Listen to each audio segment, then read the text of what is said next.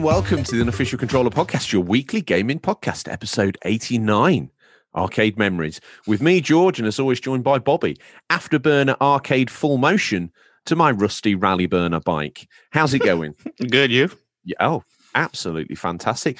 We've managed to pack up and ship out from last week's episode, although they don't realise that I'm a little bit cash strapped. So instead of sending them overnight delivery, I've sent them basically on a cargo ship. So it's going to take them 2 or 3 weeks to get back. So thank you again to the Enigmatic Production boys.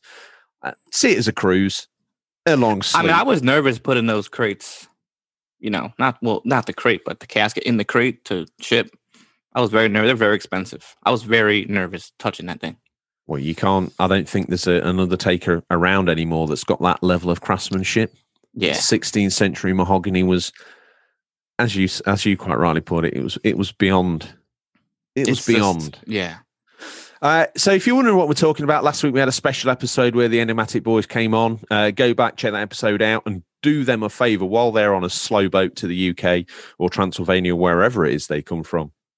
Why not go check out their fine works on Enigmatic Productions on YouTube, or the trash tapes available on all podcast providers. Before we get stuck in, obviously, my name's George, my co-host is Bobby. But did you also know Bobby is a veritable internet gaming celebrity? He's got more platinums than I've had hot dinners, and I'm not a young spring chicken, so that's more than 2. And he's also a host of his own show, Bobby's World Podcast, and you can find him on Instagram as Chronicles of a Gamer, where he reviews and retrospectively talks about some good platinums and bad platinums that he's earned over the years. We might get into that in my What You've Been Playing, because I've got a confession I've been trying to confess for the last 2 weeks that I'm not particularly proud of. But new fans and old, they're gathered round. They're like, George, why are you talking about mahogany? We're not here for mahogany, boy. We're here for video games. So coming up, we got the news. In there's going to be some interesting Xbox news. Probably a smattering Nintendo and Sony news. In fact, there's also some interesting news about GameStop. Its stock is higher than it's ever been, even in the height of the gaming purchasable disc era. So there's some interesting news that might raise an eyebrow. Yes. Then we've got the feature where we're going to talk about our arcade memories. As always, we reached out to you fine, wonderful people to ask you your arcade memories. We'll weave them almost tapestry-like into a beautiful picture, which we'll display through the medium of your speakers.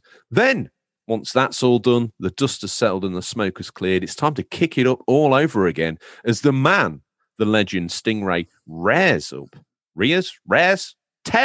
We'll go with tears. It sounds the best. I like it. Tears up Fifth from Maine. That's roughly where we live in New York. He tears up Fifth and Main, handbrake turns, pops the trunk, out fly a load of new releases that we look at. We pick a VHS or 3. And then I asked Bobby what he's hoping to play for the gaming week. But the show, don't even think about it, bro. The show can't even begin. I'm very New York now. New York. The show cannot even begin until now. Odders. I see you've managed to get hold of a Pulse headset, friend, so grip tight on either can as you're playing your latest game and listening to this show through Spotify on your PlayStation 5, because you're multitasking. Not only you're a man of many talents, you're very busy. So we appreciate your time. Grip tight to that Pulse headset as I ask Bobby, what you been playing? So still playing Cyberpunk. Okay. So remember last episode I was talking about the issues I was having? Ah, yes. Okay, so in the Discord, another guy, Roast Space Monk, had another issue where he was like, "It's unplayable. I want to wait for the patches." And then Adam, kind of Picture 79, he said, "Is it in your SSD?" Now, for me, I'm not technically savvy. I'm just thinking, an external hard drive. They don't make sense, but that's how I thought about it.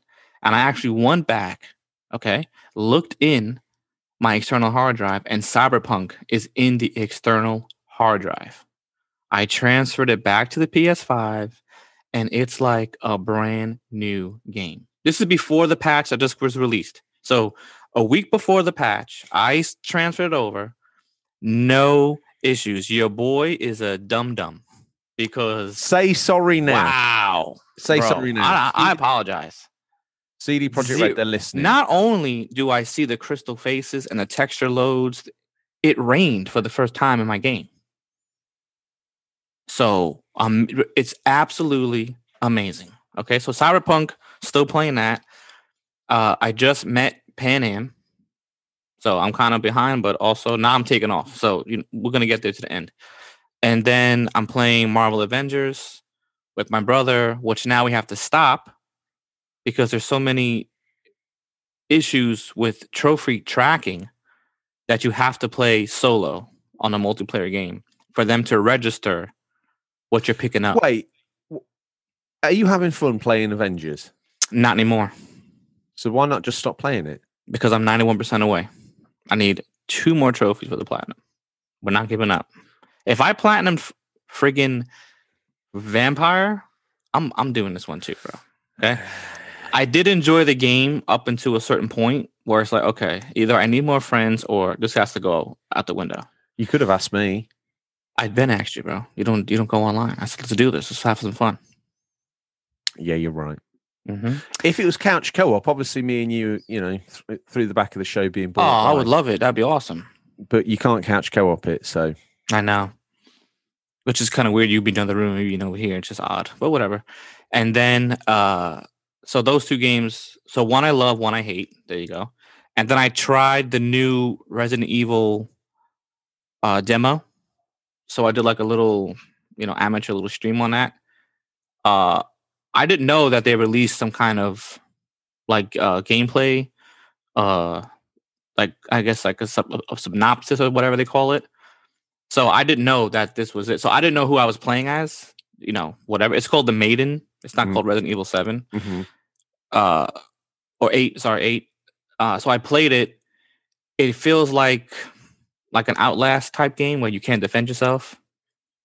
So you go around a little dungeon, you go to a castle. I believe they're vampires. I don't read the whole thing. I'm just assuming they're vampires because the woman who killed me bit my neck. So right.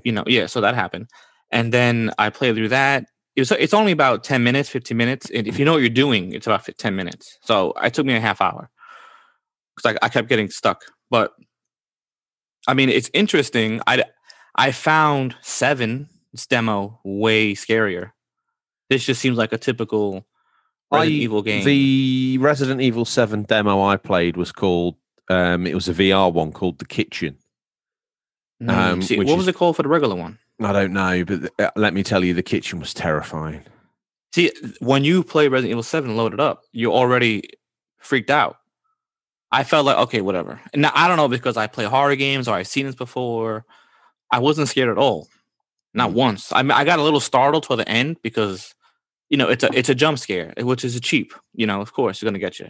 But I didn't scream. It's like a little, get startled. It's not Silent Hill 2 or 3, is it? It's not getting into the very core of your being as a person. Exactly. So I would like to see more. Now I'm interested in this. Before whatever, another Resident Evil. It almost seems to me they should just end Resident Evil. And just start something brand new because they had the ideas. I think the problem is cash grabbing on the Resident Evil name. Well, not only is the name bankable, but you've got like a subset of fans out there that kind of demand something that somehow links to the story. And I agree. They've stomped Umbrella Corps dry. Yeah. That mud hole is literally dust.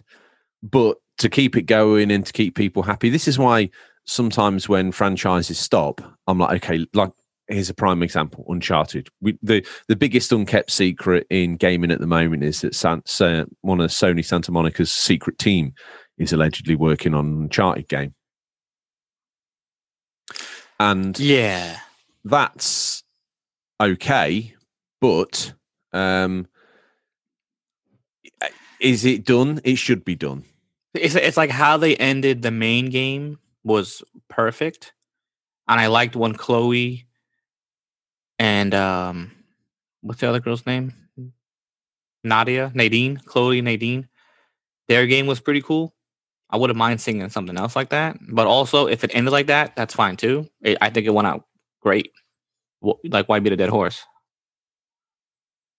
Unless they start his daughter and he's like, Sully retired. He does the Sully role, and his daughter plays him.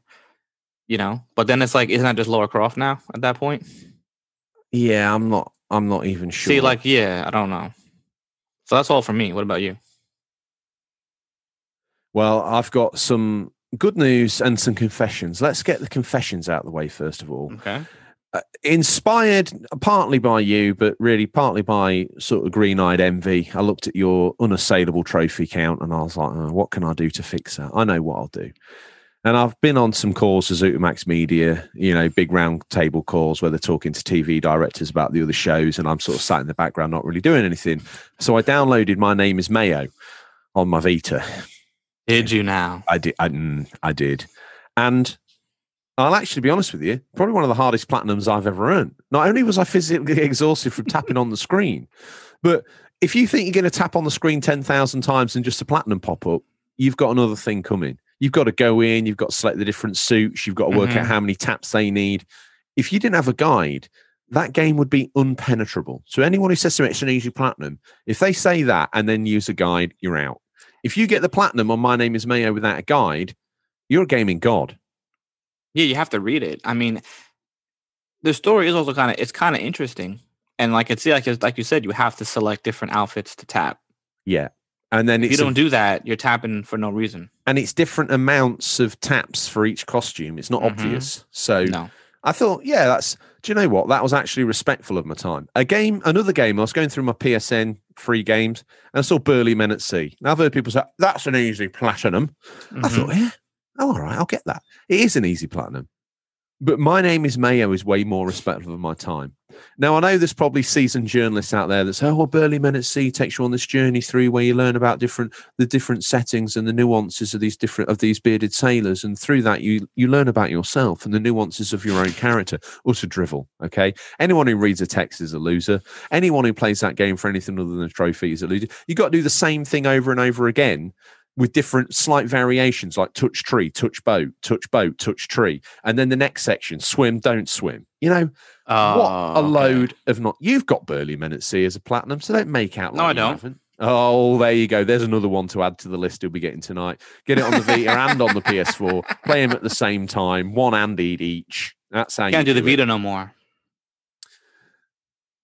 Because you're a naughty boy. I'm a naughty boy, yeah. Well, maybe that's how I'm going to catch you up. Well, welcome to the dark side, bro. Maybe I'll get 100 platinums on the Vita, and then you can start crying your eyes out.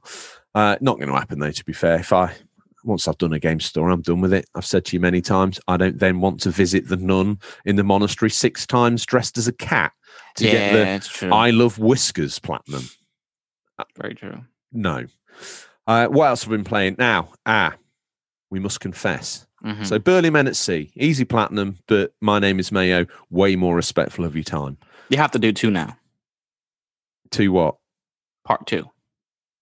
Is there a part 2? My Name is Mayo, mate. My Name is Mayo. So if you sold me there was a sequel to Burly Men at Sea, I'd be like, no, mate. Yeah, no, you have to do 2. It's the only way to become part of the real dark side is to do part 2 as well. I'm done, to be honest. No, bro, do it. I'm waiting for the trilogy to drop. I mean, it's going to be amazing. Part 3 is just going to change the world. Well, I know that people have been on tenterhooks. People have reached out to me. Retro Gamer Thomas has been especially generous in supporting me through my PS3 morning. So thank you to him, Donna and Millie. As always, you're fantastic human beings. And I appreciate you. I appreciate every listener that we have among the assembled thousands, but quite a few of you make yourselves known to us through the Discord and private messages and all that. And we're not unassailable gaming celebrities. You can reach out and speak to us, Bobby. Let me ask you this. Do you need to pay to get into contact with us on Discord or Instagram? Nope. No, you don't. No, you don't. Get in contact. Anyway, we all know the tale of my PS3 passing. Yeah. I went on eBay and there's a gentleman on there called Rare Things NO1. RARETHINGZ NO1. He is a PlayStation 3 doctor. Okay, so it's like a ripper doc. He is, but he delids the PlayStation 3s. He puts new thermal paste in there. So between the chip and the heat spreader and the heat spreader and the GPU cooler. So this guy he's doing things to PlayStations to make them better than they were when they left the factory. Coupled with my wow. SSD, his now supplied to me launch 60 gig runs Whisper quiet. I'm talking PlayStation 5 quiet. Wow. Yes. Now, the fans kick in a little bit when you're playing something like a Naughty Dog game or now. So thank you to Rare Things NO1. You're a legend. Hopefully, That's awesome. anyone who wants a new to you PS3 or a Slim that's been a service to be even quieter than it even is, or a launch stock model, get in contact with him. He's on eBay. Great bloke. His name's Matt. One of the most kindest, most gentlest, most patient human beings. Obviously, my PlayStation 3 love runs deep. So to put up with me, the guy's an absolute saint and deserves to be exonified as a unofficial controller podcast deity, for which he now will be. So if anyone wants to reach out to him, also contact me because I've got his personal contact details as well. All that being said, I thought, well, I'll push the PS3 he sent me to the absolute limits. Okay, let's see what this girl can do. God of War 3. I don't think enough said about that because everyone's like, oh, God of War on PlayStation 4, amazing looking game. It's beautiful. Amazing graphics. Yeah. Story of learning to be a father. Like, not really. Like, Atreus never poos himself. Okay. So I don't know what you're learning about being a father through that game. Nothing. Okay. This is what single games journalists come out with. Oh, it taught me to be a father. Yeah. What, to your dog? Get a grip of yourself. Okay. But God of War 3, let me tell you now, I've forgotten. Now, because of the SSD as well, I found it to be flawless because I think when I first played it, the PlayStation 3 was struggling and there was slowdown when there were enemies on screen and some of the textures were a little bit lazy. This game ran better than I ever remember running. And the actual visual fidelity of those Colossuses or whatever they're called, climbing Mount Olympus, and you as the Titans climbing Mount Olympus, I think, which was at the end of 2 and 2 rolls into 3. Yeah. Kratos is running up their arm and then fighting, and then those Poseidon, I think it's Poseidon. Yeah. He's like controlling these sort of white horse crabs. The water effects on those, I was like, my God. It's a beautiful game, dude. It is beyond beautiful. I can only imagine with your new system. But the thing is, what frustrates me is Ascension is a prequel to the whole series as a whole. Okay. And for me, like, maybe it's that opening scene that really blows you away. But Ascension isn't as good looking as 3. It feels like they kind of turn things down about 10 or 20% because 3 is massive in scale, ambitious as all hell, whereas Ascension feels to me like they've just sort of reskinned God of War 1. It's very much more tight corridors and less intense stuff. Other than that, so that's the sort of, I've been I stress tested with Last of Us again. You know, can't help myself. That game, can't believe it's running on that hardware. It looks phenomenal, and the SSD stops the pop-in of the textures, so it looks, in my opinion, looks just as good as the remastered version on PS4. Naughty Dog. So I played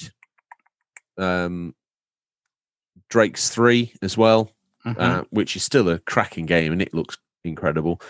Putting all the PlayStation 3 Niff Naff and trivia to one side, once again, thanks to Rare Things #1 on eBay. You're a very good man to me, so thank you for that, Matt. PlayStation 5 stroke 4, Persona 5. I'm through to the last boss in the first palace. The first time I've been, it's still a tutorial mode, so it's a little bit frustrating that I got beat. So I need to go back and see it through. But now I know what to do. I'll get it done.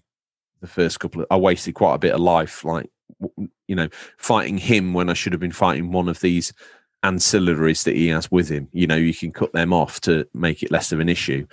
But yeah, we'll get there, friend. We'll get there. That's still enjoyable. Again, the turn-based, as slick as it is a little bit sort of like, you're just rolling dice, aren't you? And it's pretty visuals, but the story's enough to keep me moving.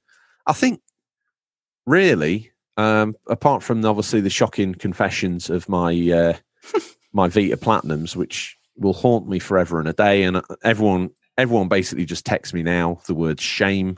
I deserve it. Shame. Not from you. No, I know. I'm just saying shame.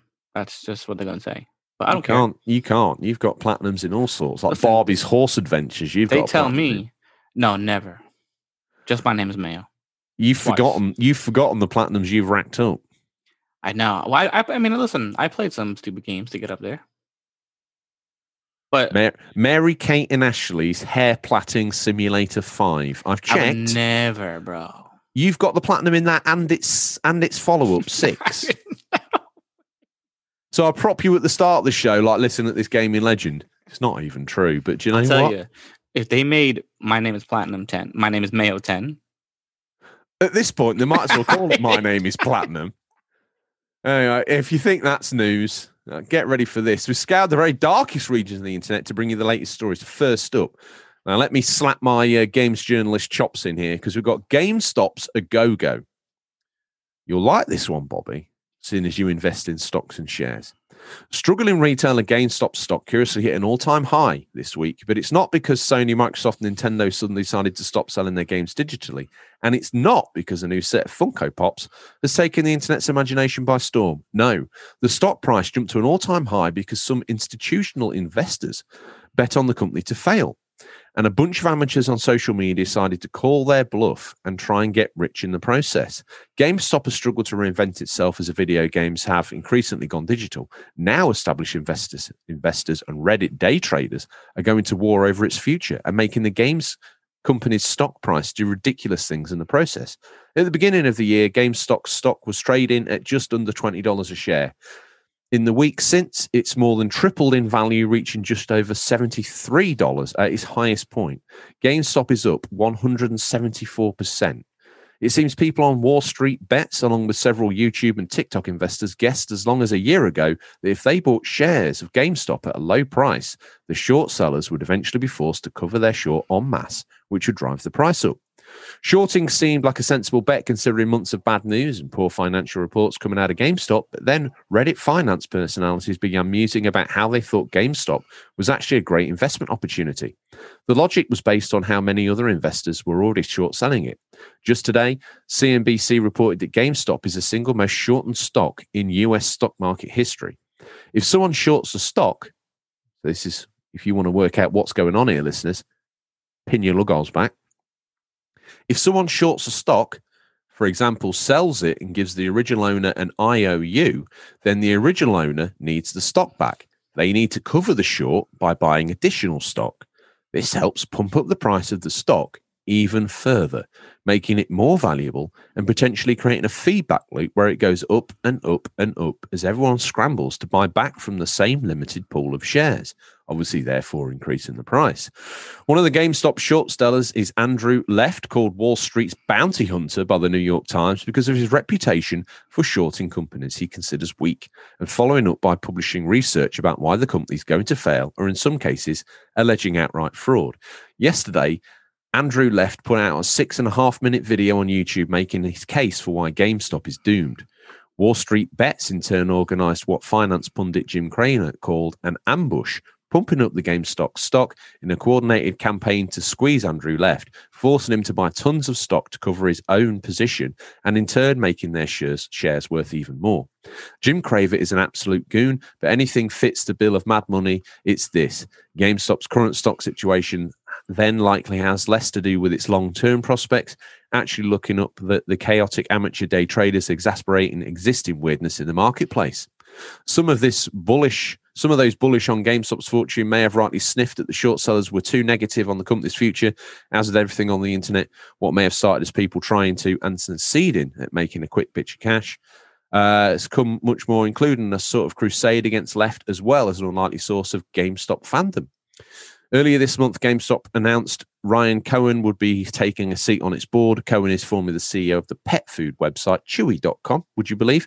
But he's already become a golden boy meme in the world of GameStop stocks. Search his name on Twitter and you'll find people tweeting things like, Papa Cohen will take us all to Mars, suit up homies. It'll be a bumpy ride. Rocket emoji so you don't fall off. Now, that was an awful lot of news, but it seems to me like there's some reasonably clever dudes out there buying these stocks up, selling them back, then they have to buy more, so the stock goes up, and obviously they're making quite a lot of money. There's also never bet on gamers, dude, because they're always going to rise to the challenge, and they've gone off and bought all these stocks to make it even more difficult. That's incredible. And that's had this strange effect of taking a company that has been on a downward spiral for quite some time and pumping its stock value up to unbelievable levels, which has obviously garnered the attention of the mainstream press. Your New York Times and your Financial Times and the like, to make it an even more. Once the stocks got up on people's radar, people buy more of it. Because people, if that's going to carry on for another day, I'll buy some stock today and sell it tomorrow. Made myself a quick $100. Happy days. If that's happening worldwide, GameStop's value is going to keep spiking. Now that's good for them stability wise, but are they just being played? Are people just having fun at GameStop's expense at this rate? Probably. I'm not sure. GameStop is weird because I feel like they used to be really good and interesting, and now it just seems like the generic store that you go to buy video games. There's no life in it. It's just a cardboard cutout of what the store is basically what it's come to. Yeah. I don't really like GameStop. It's just, I don't know. I'd rather go somewhere else and get a game than GameStop. I used to love going in there. They had all kinds of cool collector editions and the people were more friendlier. The store looked cool, how they separated it. Now it's like, all right, left wall Sony, right wall Microsoft, far wall Nintendo, and here's some Funko Pops. I mean, it's ridiculous. Even if you buy a game used online, sometimes you just get the game, the disc. Like, well, where's the cover? It's a generic cover with type letters of the game. They don't tell you that. So it was taking a beating for a while. Yeah. My local GameStop is not good. It's the problem, I think, is, retail's dying because people are downloading games and other bits and bobs. I don't want retail to die. But for the hardcore, prolific physical game buyer like myself, You go in GameStop, or in the UK they've got it's a different company, but it's very similar setup called Game. And a lot of the stores are tired, sadly. A lot of the stores are trying to lever off Funko Pops of gaming or geek culture. They're selling all sorts of tat, like thumb covers, thumb grip covers, and all that ramble. And yeah, it's hard for them because you can go on Amazon and get it delivered to your house sometimes that day for $5 less than they've got to sell it for, because they've got to pay for business rates, they've got to pay for the tax, they've got to pay the staff that are in the store that are going to serve you and ask you how you are. Now, for many years, they'd then try and force your arm up your back and say, oh, no, you need a guide for that game, and they'd try and sell you the guide. And to be fair, and insurance, and the disc insurance, forever scratch disc insurance, and console repair insurance, and Funko Pop spill damage insurance, and it's all out there. And I feel sorry for them because they were trying to add the value adds, because they're probably selling the games as a loss leader to get you in to buy, so they could then sell you some of the other tat. And I feel for anyone in retail, because it's hard, because people always expect the very highest premium level of service, yet they want to pay the least for it, or they'll just go to Amazon. And it's like, 100% agree. Now, to me, video game physical edition collecting is probably going to start to be a little bit like vinyl. You're going to want to play it on original hardware. If they could start having pristine used Mega Drives or get Genesises boxed on shelf with a selection of some of the best games, genuine original games as well, not repros, with the original box art, nice condition for you to peruse and buy, all the leads and a guru to advise you how to plug in your snares, how to plug in your Mega Drive. You can get them loose as well, just all cellophane wrapped, or you can get them in the box. Yeah. I mean, that, and that's the original hardware, or they've got one of those sort of Retron 5s where you can play them all, but there's a little bit of compatibility, but they'll talk you through. They'll advise you. Say a young kid walks in and he sees the Mega Drive, he says, oh, what's this? And someone says, well, you know, you could take this home, it's X price, and then you could take this game home, it's called Aladdin. I think you'll have a great time with it. You know, the 16-bit, give them a little bit of a history lesson, was more like cartoons come to life rather than nowadays where it's, you know, super realistic facial skin tones and textures and all that sort of jazz, and give them an education in gaming. Obviously, without COVID's an issue, but maybe have some consoles in the corner to play on, or arcade machines of yore, which fits in with this week's theme. And then maybe, as you say, instead of just like the day and date boxed version, they'll have a copy of that for sure, no problems. But they've secured more collector's editions. Yeah. Because if you want to see a collector's edition, you could go down there and touch it, feel it, smell it. On Amazon, you kind of see a picture. If you're buying the game, fine, no problems. But if you want the collector's edition, you want to see how big it is, you want to see what comes in it, and that sort of stuff. Maybe they could get older ones for more classic games that maybe a bit sought after, and make it like a real, that sort of place. Now, that will probably fail as spectacularly as GameStop and Game are failing right now, because people just, you know, whatever, but they've got to try something new. I know. You know what? It's just funny because they used to do, like, okay, on the PS2 era, they would have the PS2 games, like I said, different sections, Xbox section, but then they also had the retro games. They used to sell Nintendo, Super Nintendo. You would see them in like the bins, all nicely arranged. Okay, oh my God, now you can get PS2, Nintendo.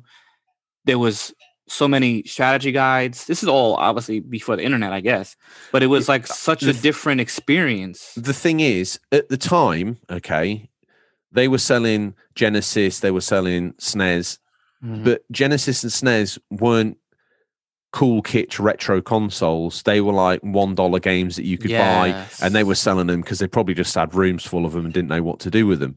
So instead, because I was thinking this as I went on my passionate speech about what I think Game and GameStop should be, and I was thinking, well, they used to do that, but they didn't do that when these games were sought after collectibles. They did that when it was bric-a-brac they were trying to get rid of.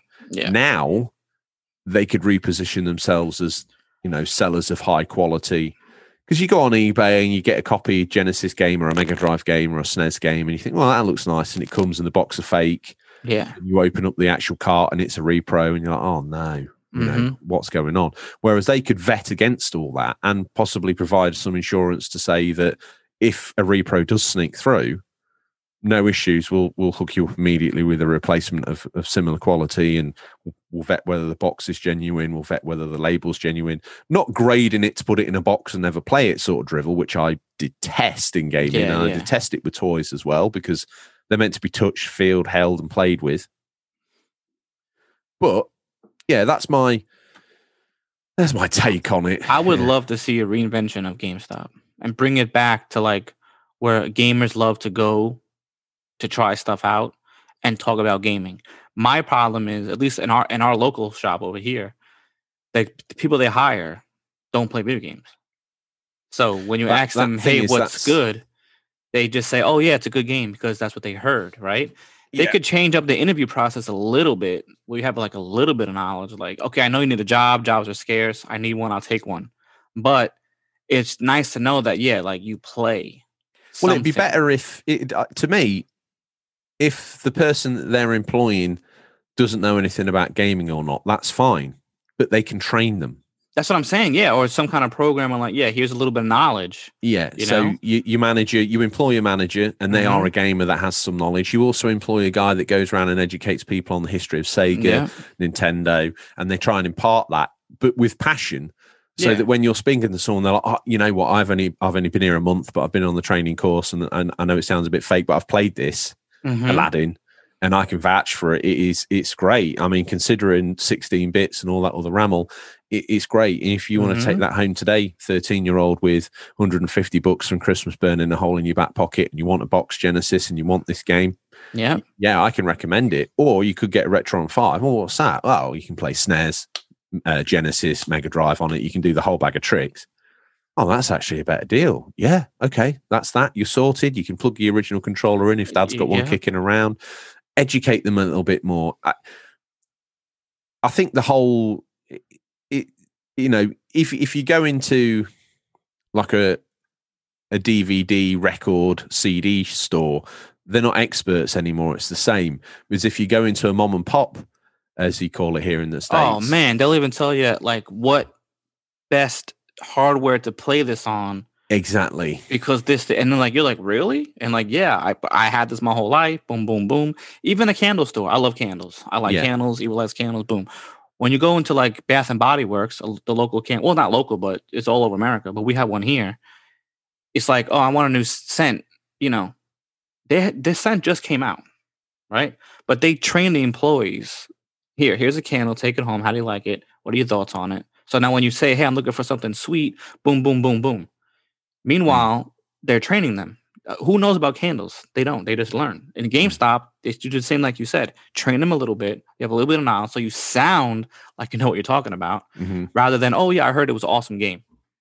Oh, did you hear it was an awesome game, or do you know it's an awesome game? It's a huge difference. And I know it's a little bit, retail space is precious and all that, and I know loads of people, there's coffee shops everywhere, but to have like a cafe in the corner that's selling... bro, don't even talk about that. Coffees themed on games. I'd love it. Get yourself a Sonic. What's that? Well, that's what we call the espresso. All right. Or like a 1-up mushroom from Mario. Yeah, but as a cake, as a muffin, right? Perfect. Okay, and you sit there, and they've got some magazines. Some of there's only like 2 or 3 magazines these days, but you've got magazines you can look at that they're just burning as consumables. They're going to get coffee spilt on them. They're not bothered. Okay, but they're there to read. Bro. Arcade cabinet. A little book section, because there's like so many good books about gaming now. Yes. Hardcover coffee table books that people would buy as gifts. Like, have some Funko Pops, but not make it look like it's a Funko Pop shop more than it is games.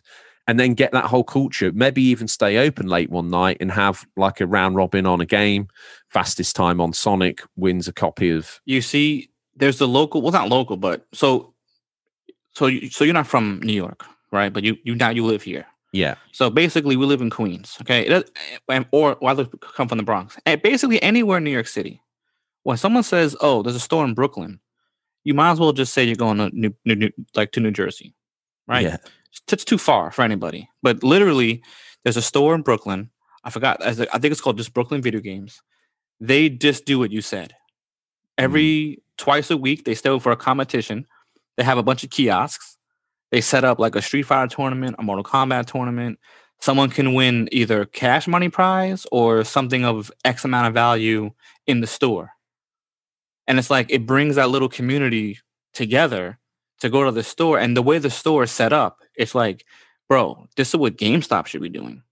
Because it's just so more intimate that you feel like I'm buying this from this guy's personal collection rather than the 800th DVD I sold today. They need to bring that back, man. That's just what you described would be the most. I would go there every day. Yeah, but the thing is, would we? Because we're all lazy, and we like the idea of being able to. I mean, I would. We in Lincoln, where I'm from in the UK, we used to have Gotham Games, and now they didn't do Tom didn't do that sort of stuff, competitions and stuff. Yeah, but there was that sense of. It's his store. It's his and shop. I got to know, and without sounding weird, got to love Tom. He's on the Discord now. If you want, not our co-host Tom, but Tom, I think he calls himself Tapmaster Tom on there now. Yeah. He's no longer trading as Gotham Games, but he's still passionately involved in games, and he's on the Discord, regular contributor. And yeah, he's such a great lad, and he had a deep knowledge of games. You could trot a game under his nose that you thought was obscure, and he'd be like, "Have you played that before?" And I'd be like, "Oh no, why? What's it like?" Like, well, yeah, if you want it, fine, but it's a bit of a car crash. You'd be like, "Oh right, okay, but why?" And then he'd tell you why, and you'd be like, "Yeah, well, I want to play it if it's a, because I'll often pick out games that I've either checked in old magazines that I've got. It was like the cover star. A lot of games were the cover stars of magazines, but then sort of failed. and you see it and you're like, I want to give that a go because I want to understand why it didn't review well. I want to understand why it was the cover star. And then I want to understand what all the advertising was around it. You know, a lot of games had big hype trains and then failed. Aliens, Colonial Marines as an example. I've got that game and I was going to dust it off. Spoilers for what you're hoping to play, and try and critically examine it like I did with Alpha Protocol in the early days of the show. And I still owe the listeners I've got the notes for it coming out my ear rolls, but I don't think that's going to be a very popular show. So we always go a little bit clickbaity, sadly, but no one wants to listen to an hour and a half deconstruction and reconstruction of Alpha Protocol by Obsidian. But I think it's a fantastic game that just missed greatness by the smallest amount and was just broken down by its parts. Let me explain something to you. Okay. Did you ever see The Fog? John Carpenter's The Fog. I may have, but it's... Okay, so in this movie, Adrienne Barbeau, who was a knockout in the 80s, okay? She would play, I don't know, smooth jazz or whatever it was the station she played on. Yeah. I can care less about smooth jazz, bro. But the way she described it, I listened to it. With your voice being the Adrienne Barbeau of the Unofficial Controller podcast, if you talked about Alpha Protocol for an hour and a half, bro, give me a coffee. I'm going on my couch with a blanket and hit play. What's wrong with you, bro?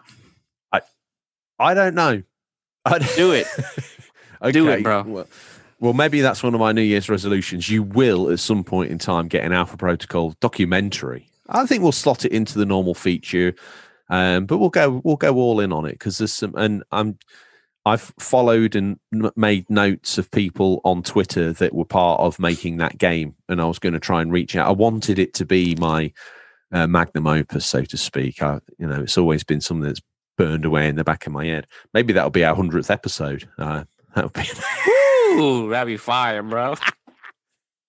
Anyway, I think we've deconstructed and reconstructed GameStop, much like RoboCop. Yeah. That's an interesting 80s movie. Another late 80s, early 90s movies is Free Willy. This bit of news, Bobby, Free Philly. What's it all about? Following widespread consumer backlash, Microsoft released a statement walking back its Friday morning announcement of sweeping price increases for the Xbox Live Gold subscription service. According to details outlined in this morning's announcement, the minimum yearly cost of Xbox Live Gold would have soared from $60 to $120. But Microsoft posted an update to its announcement in which it appeared to reverse course, stating, "We messed up today, and you were right to let us know." The update read, "Connecting and playing with friends is a vital part of gaming, and we failed to meet expectations of players who count on it every day. As a result, we have decided not to change Xbox Live Gold pricing. In addition, the statement announced that reversing years of precedent access to free-to-play games will no longer require an active subscription to Xbox Live Gold. The company will be working to implement that change in the coming months. An active Xbox Live Gold subscription is required to play online games on Xbox consoles and also unlock monthly games with Gold. That can be played while the Xbox Live subscription remains active. And until just now, access to free-to-play games, the update statement closed with some numbers. If you're an Xbox Live Gold member already, you stay at your current price for renewal. New and existing members can continue to enjoy Xbox Live Gold for the same prices they pay today in the US, $10 for 1 month, $25 for 3 months, and $40 for 6 months, and $60 for retail 12 months. Now, that all kicked off on the Discord, our Discord. If you're not following us on there, the link's in the link tree on Instagram or Twitter. Get involved. The conversation continues outside of the show. Sometimes even I climb down the tree and post a comment. I normally just watch silently in the background. Like I go in the What You Can Eat page and see what people are eating and see what Adam's made. And I'm like, bro, that guy can cook, dude. Thing is, I like to see what people are making, but it makes me hungry. Then I just go and feast on bread and butter or a white roll from the bodega. And the bodega, bro. Yeah. With Kerrygold cheese. Oh, beautiful.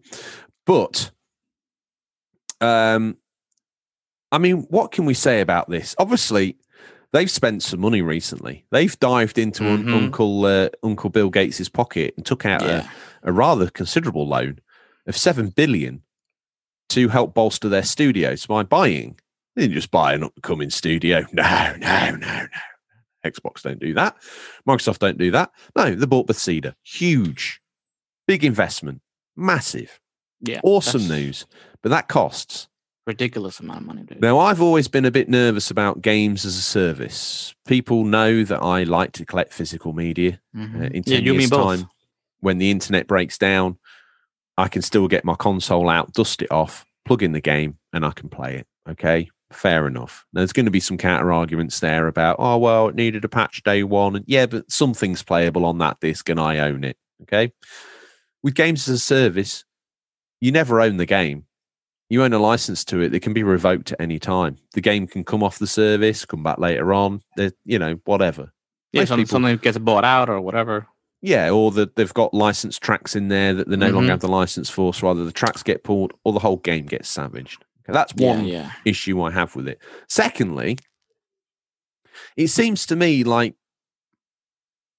they were hoping to get away with this and no one would mind because Games Pass is such a good deal that people would go, yeah, I'll just pay the extra 10. But obviously, gamers are quite toxic at times, aren't they? And I feel like this... More than probably they're positive. In the toxic pool. There's also a lot of clickbaity YouTubers out there that were instantly doing videos on it and just absorbing the clicks and loving it. Oh, look at this hypocrisy. We're in a lockdown. We can't go anywhere. We can't do anything.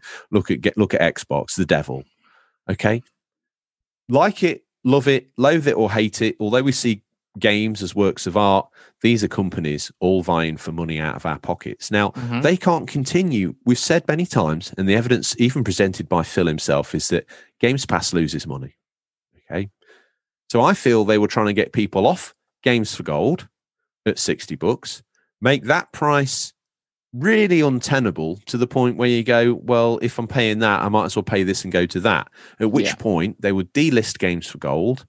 Then when everyone's on Games Pass and they've bought or they've invested in the ecosystem, they've got 2 or 3 games, they've got games that they would have bought from the shop but can't buy. Then once they've got everybody there, they can start cranking up the money. Now, I call it a Trojan horse, and I know a lot of the Xbox fans, don't speak like that. They're pro-consumer, this, that, and the other. They're not pro-consumer. No games company's pro-consumer. Sony isn't pro-consumer. Nintendo's not pro-consumer. Microsoft... Especially Nintendo. Microsoft are pretending to be pro-consumer because that's the wave that they're surfing at the moment, right? It's getting them. For many weeks, I've gone and said Games Pass is a great deal. If you're looking at getting a console, unless you're invested in Sony's ecosystem, get a Xbox Series S, get Games Pass, knock yourself out. Yeah, casual 100%. gamers. 100. If you've got a kid that's like, I want a next-gen console, Xbox Series S, Games Pass, knock yourself out. All right? Fair enough. It's a great deal. But it's the start of the rot. Like Netflix, the beginning of this year, they put their price up. Yeah. Everyone's on lockdown. They've probably got more people subscribing and watching than they've ever had. They put the price up. Yep. Okay. They need to make money. Xbox need to pay back Uncle Bill. If they weren't if Xbox was a span-off company that wasn't part of Microsoft, it would have failed a console ago. Now, that's not me. Money. That's not hate. That's just the bare economic facts. Yeah, how can you sustain that? Right? You can't. And there would be some great systems and some great games and some great innovations by Microsoft just lost to the history books like Sega. But because they are part of Microsoft, this experiment continues on. And to me, this, I want to stay positive. Every console has its benefits. All consoles have got some great games. To be 100%. A real gamer, you've really got to have every single one of every single thing that's out there and play every single game on every single format. And then you really are a full gamer. But this, to me, it just felt like they thought they'd dip the toe in the water. They get kicked back. Oh, all right. Okay. We'll dress this up as like, you've told us we've made a mistake. Because it's hurt them twice. Yeah. Because before, little Johnny had to buy Xbox Live Gold to play Fortnite with his mates. Now, bonus, he gets to play Fortnite or Warzone for free. Yeah. So they've not only retracted that initial clause, they've actually given away probably a vast majority of their online play for free. Yeah, think about how many free-to-play games there are on each system. Yeah. And you don't have to buy anything. So those are just users that are not even adding to the value. No. Right? So that's gone. But I'll tell you what, I guarantee you that PlayStation and Xbox are going to go up in service because they got the PS5 now, they got the Series S, Series X now. So they're going to add value. They're going to increase it for sure. There's no way it's going to stay at this price. No. It has to go. As the games get better and better, they're going to want more and more money. Well, a top tip, I think I'm subscribed to PSN till like 2023, but a top tip that Retro Gamer Thomas came out with, it applies to all consoles. It's not just the PlayStation. It applies to Xbox and Switch.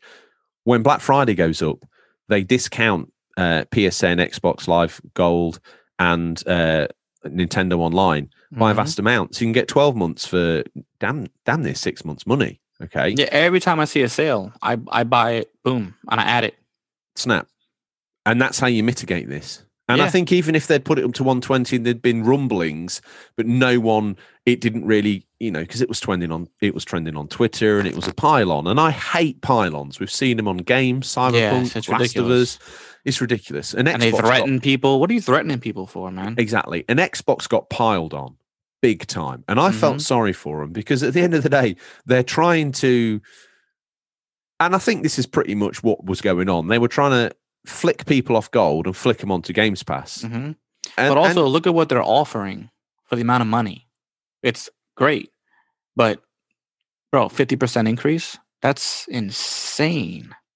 Again, if you're a casual player on Xbox who played Warzone, but who didn't have Games Pass and maybe bought a couple of games a year, maybe, Red Dead came out, I'll buy that because everyone's buying it, Skyrim or whatever came out, I'll buy that because everyone's buying it. You play it, you dip in and out, and eventually over the course of the console's life, you finish the game, you're like, yeah, that's brilliant. Grand Theft Auto comes out. Yeah, brilliant. Okay. For that player to get Games Pass, they're getting their hand on an all-you-can-eat buffet, but they only eat salad. Yeah. So it's a complete waste of cash compared to what they would normally buy. But Xbox Live Gold at $60, it is tenable for them to play COD with their mates. Yeah, yeah. So, I mean, I don't know. It's like I say, I don't like a pile-on. They got piled on, and that got my back up because they're a company. They're just trying to make some money at the end of the day.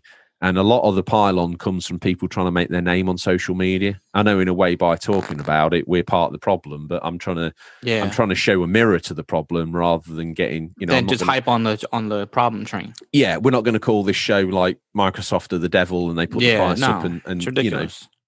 I wouldn't. I mean, it's going to happen. The price it's bound to happen, right? So since they bought ZeniMax, you can imagine as Elder Scrolls 6 starts to become something.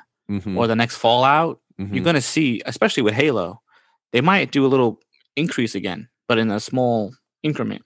Well, they've got the fingers burnt, so now they've got to put it up $1 every other couple of months, haven't they? Yeah, over time. They'll get there. They'll get exactly where they want to be. They're a corporate. I mean, PlayStation Plus was $50, right? Now it's $60. It's $10. Yeah. $10 a month for every user is a huge amount of money. It is. It's just $10. $60 increase is just insane. So I'd be furious too about the PlayStation guy, or even Nintendo. It's $20 Nintendo. They wanted $40 now.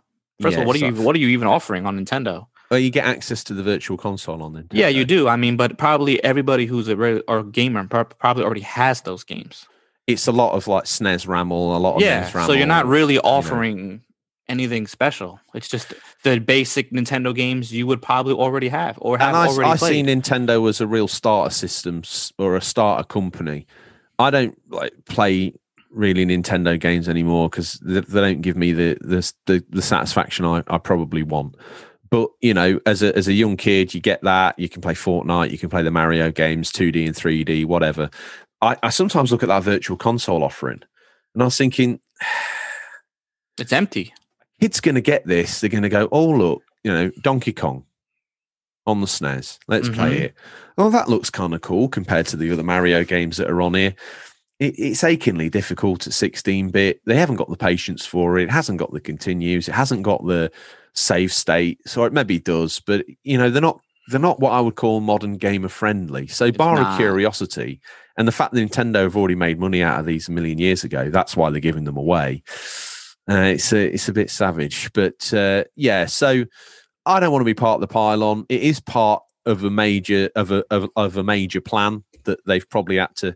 I guarantee you, Friday night, Uncle Phil was preparing a PowerPoint slideshow to Uncle Bill Gates about his recovery plan, about how he's going to earn this money back if he can't do it this way.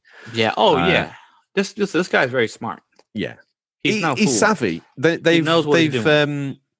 They can spin things up to make them. We messed up today, and you were right to let us know. That's a very honest way of putting it. And then Phil has the gift of gab. He does. Yeah, he can talk his way out of a lot. Thing of is, things, bro. He's got. There is a bit of sentiment with it, but this sounds like the sort of a media span. Connecting and playing with friends is a vital part of gaming, and we fail to meet expectations of players who count on it every day. That sounds like it's been prepared by a media company. 100%.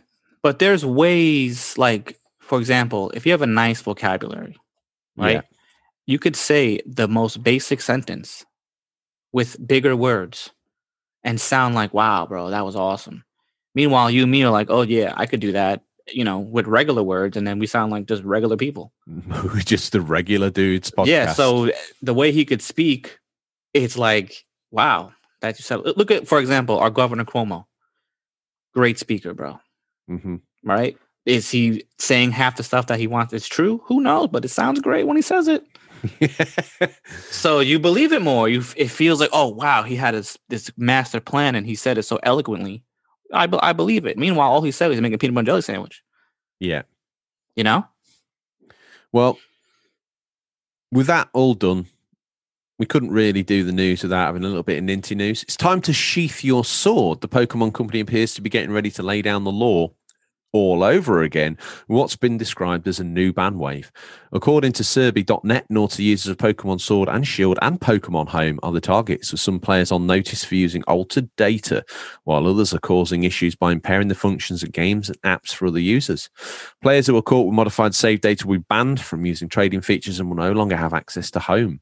It follows an agreement in terms of service prohibiting modification of save data. Save data modification, for example, can include adding Pokemon to the game that you didn't actually catch. Bans can either be temporary or permanent, and the Pokemon Company plans to take the same course of action in the future. It'll also put more measures in place if required. This isn't the first time it's done something like this either. It's previously dished out bans for players who were deliberately disconnecting from online battles. So the Pokemon Company trying to protect its brand, trying to protect its services. Nothing really wrong there, but it's news as far as I'm concerned. Let people know. If you are one of those naughty players, stop it immediately, else you won't be able to play your favourite game. If you are playing your favourite game and cheating, you're actually cheating yourself, aren't you? It's true. I don't understand. I never understood that. Like, even for example, let's just use Animal Crossing, because I don't really know about Pokemon besides collecting cards and beating other Pokemon. Animal Crossing is pretty generic. Okay, you start off with nothing, and then each day you play, you gain and gain and gain. And eventually, as you keep playing, you'll get the better stuff. Mm-hmm. There are people who fast forward in time to get everything and then reverse time to their current date. And now you have the biggest house, you have all the bridges, this, that. What is the point? Right? I mean, so now you've gone 100% in the game. What is there left to do? So the game is essentially over. Yeah. So in a game like that, where you take your time and play a couple hours a day, next day you're, good, I can do this tomorrow. It's okay, put it down, next. I don't understand what's the point of like cheating. Yeah, what does that do for you? I don't get it. I think maybe as a youngster, I was a little bit more into cheating. When games are a bit tougher, I'd put a code in, a god code. Yeah, but I mean, that's a totally different thing. Yeah, I'm just trying to. But nowadays, I just don't. I've paid. Normally, I'm buying £1, $1 PS3 games. Don't get me wrong, but when I do buy a full price game, I do want. I really have no. Imagine getting Cyberpunk, then fast forward into the ending, and then being that's what I'm saying. Or you got the best gun in the beginning of the game. That's it, done. I'm moving on. Like, hang So on what's a minute. the point then? What did you even buy it for? Yeah, It's strange, but like Game Genie would well, change. You know, like, all right, is it cheating? Yeah, but at least you're having fun with the game now. I can do this, and that. I could actually beat the game and see what the ending was. When cheats were cheats and not DLC. Yes. Well, I just thought I'd lob that in there as we've had 2 great conversation pieces and one sort of interesting conversation piece. The other thing about Pokemon is people attach value to these. You know, there are sort of sites that you have to go on to pay someone money, real money, to get their sort of leveled up Mewtwo. There are people that trade. So cheating and save data modification probably means that they get access to these things when they shouldn't, which they then monetize through selling sites. Well, I'll tell you something else. They sold, remember, I think it was like, I don't know, World of Warcraft, one of those games. They would sell accounts for like massive amounts of dollars. That's also illegal. Yeah. But people would sell actual, so in Animal Crossing, it's called bells. People on eBay would sell their bells for real money. So they will go to your island. You pay them $20 on eBay. They log on. They go into your island and drop their bells from their pocket until you got the money that you ordered, and then go, you know, again, that's just cheating. Why don't you just play the game like it's intended to play? Than having everything on your... Imagine having a Christmas tree in July because you fast forwarded and you spoiled all of the cool, festivities of the game because you want it now. I mean, then just play something else. Yeah. I don't know. Whatever. Strange. Well, question, Bobby, and no doubt we did. Did we miss anything? Do you have an opinion or take on the news that we missed? Do you want to get in touch with me and say, George, your rant about Xbox was uncalled for. It was misplaced. It was mistimed during the coronavirus. We need online services to keep us from going insane. And who are you to have an opinion on that, you dirtbag? If they want to, and no doubt they will. If you want to get in contact with me and let me know that I owe Uncle Phil an on-air apology next episode, how would they get in contact with me and let me know that I need to ring up Uncle Phil and Uncle Bill and beg for forgiveness on bended knee? They can contact us on Twitter. They can slide to the DM on Instagram. They can hit us up at our official email at questions@unofficialcontrollerpodcast.com, or you can join the Discord and ask us there as well. Wonderful. Another question for you. I think I've already asked you this, but I'm going to ask again. There's loads of podcasts out there, okay? Yeah. Most of the really decent ones, which I like to think we pump out a show that is of the highest quality. We joke around and we say that we're a Mickey Mouse show and all that, but we always try and make sure the quality is as high as we can get it. The news is as hot as we can get it, and the features as good as we can manage. Some days we do more listener-centric ones, like this week's. Other ones we go off and we do some proper typing on a proper keyboard and do a journalistic take on something or other, gaming-wise. Those shows normally ask for support financially. Do we? No. Yeah, but surely to interact with the community, there has to be just a little charge, $1 a month or something? No. So it's all free. 100% free. That's insane, Bobby. Yeah, it is. It's free. You don't need an Xbox Gold or PS Plus or Nintendo Online. It's just free. Just free. That's startlingly good value. And it's probably why I was on a 4-hour call to El Buccio at ZutaMax Media trying to justify, much like Uncle Phil is to Uncle Bill, why did I get this podcast in the first place, George? You're going to give everything away? I'm running speedboat runs between here and Florida 16 times a day at gunpoint with the Coast Guard to pay for this, and Pauline Quirk's food bill on Birds of a Feather, the remake. Why, George, quite frankly, am I running the risk? I don't know, Uncle El Buccio, but I maybe, I don't know. I really don't know. I don't know. He said, what have you done this week? Have you organised any sponsorship deals? No. I think they're not really respectful of the listener's time. He got angry. He said a load of Mexican swear words, okay? And I'm glad that it was on Zoom, because I felt like if it had been in real life, I'd be missing a limb. He knows people that know people, Bobby. And I'm a little concerned they might come a knocking at this rather expensive apartment in New York that he pays for. So keep your eye on the door. Don't let anyone in that you don't trust. Anyway, with that rant all said and done, thank you to everybody that joins us on the Instagram, joins us on the Twitter, and joins us on the Discord. If you're not following us on any of those social medias, you're missing out on the show, what it's got to offer, what it can give you, and the community and friendliness that this show has gathered around it. It's the feature, Bobby. We've arrived at what some call the meat of the show. We call it the feature. This week, it's a listener memory special, as well as we're probably going to wheel in with a memory or two. This week, it's arcade memories. Now, really, apart from sort of in the UK especially, seaside places that are starting to look a little bit old, a little bit tired. But back in the day, arcades were everywhere. Before home gaming consoles became so prevalent, this was somewhere you went to play and see the best graphics, the best gameplay known to man.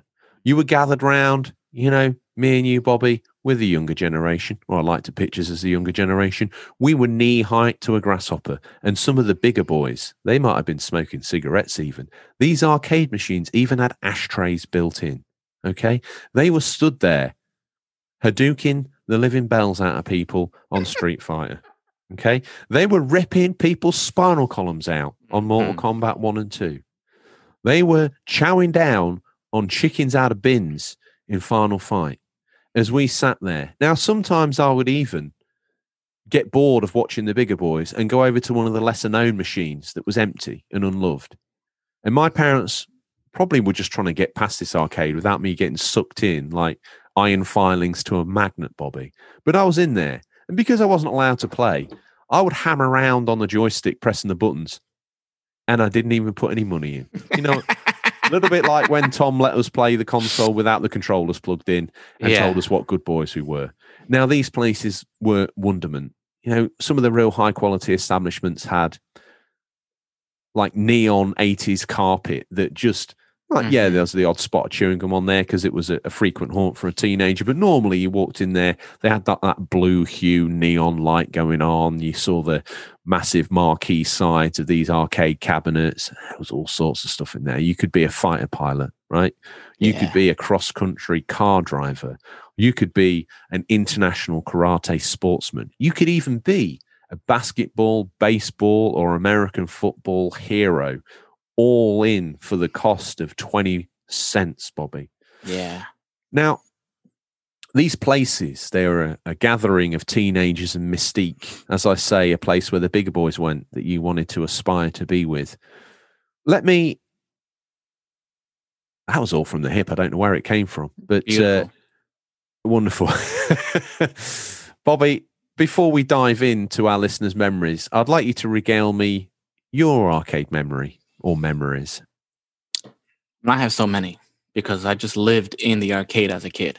It seemed like whoever babysat me while my parents weren't around, first thing we did, boom, arcade. Maybe just the way because it's less issue to babysit a kid when they're already occupied by an arcade machine than actually being home with them. Yeah. So I remember my Uncle Tom, he passed away a couple years ago, but he used to take me there. This is back in the late 80s, early 90s. I mean, $20, bro, was a massive amount of money. Okay.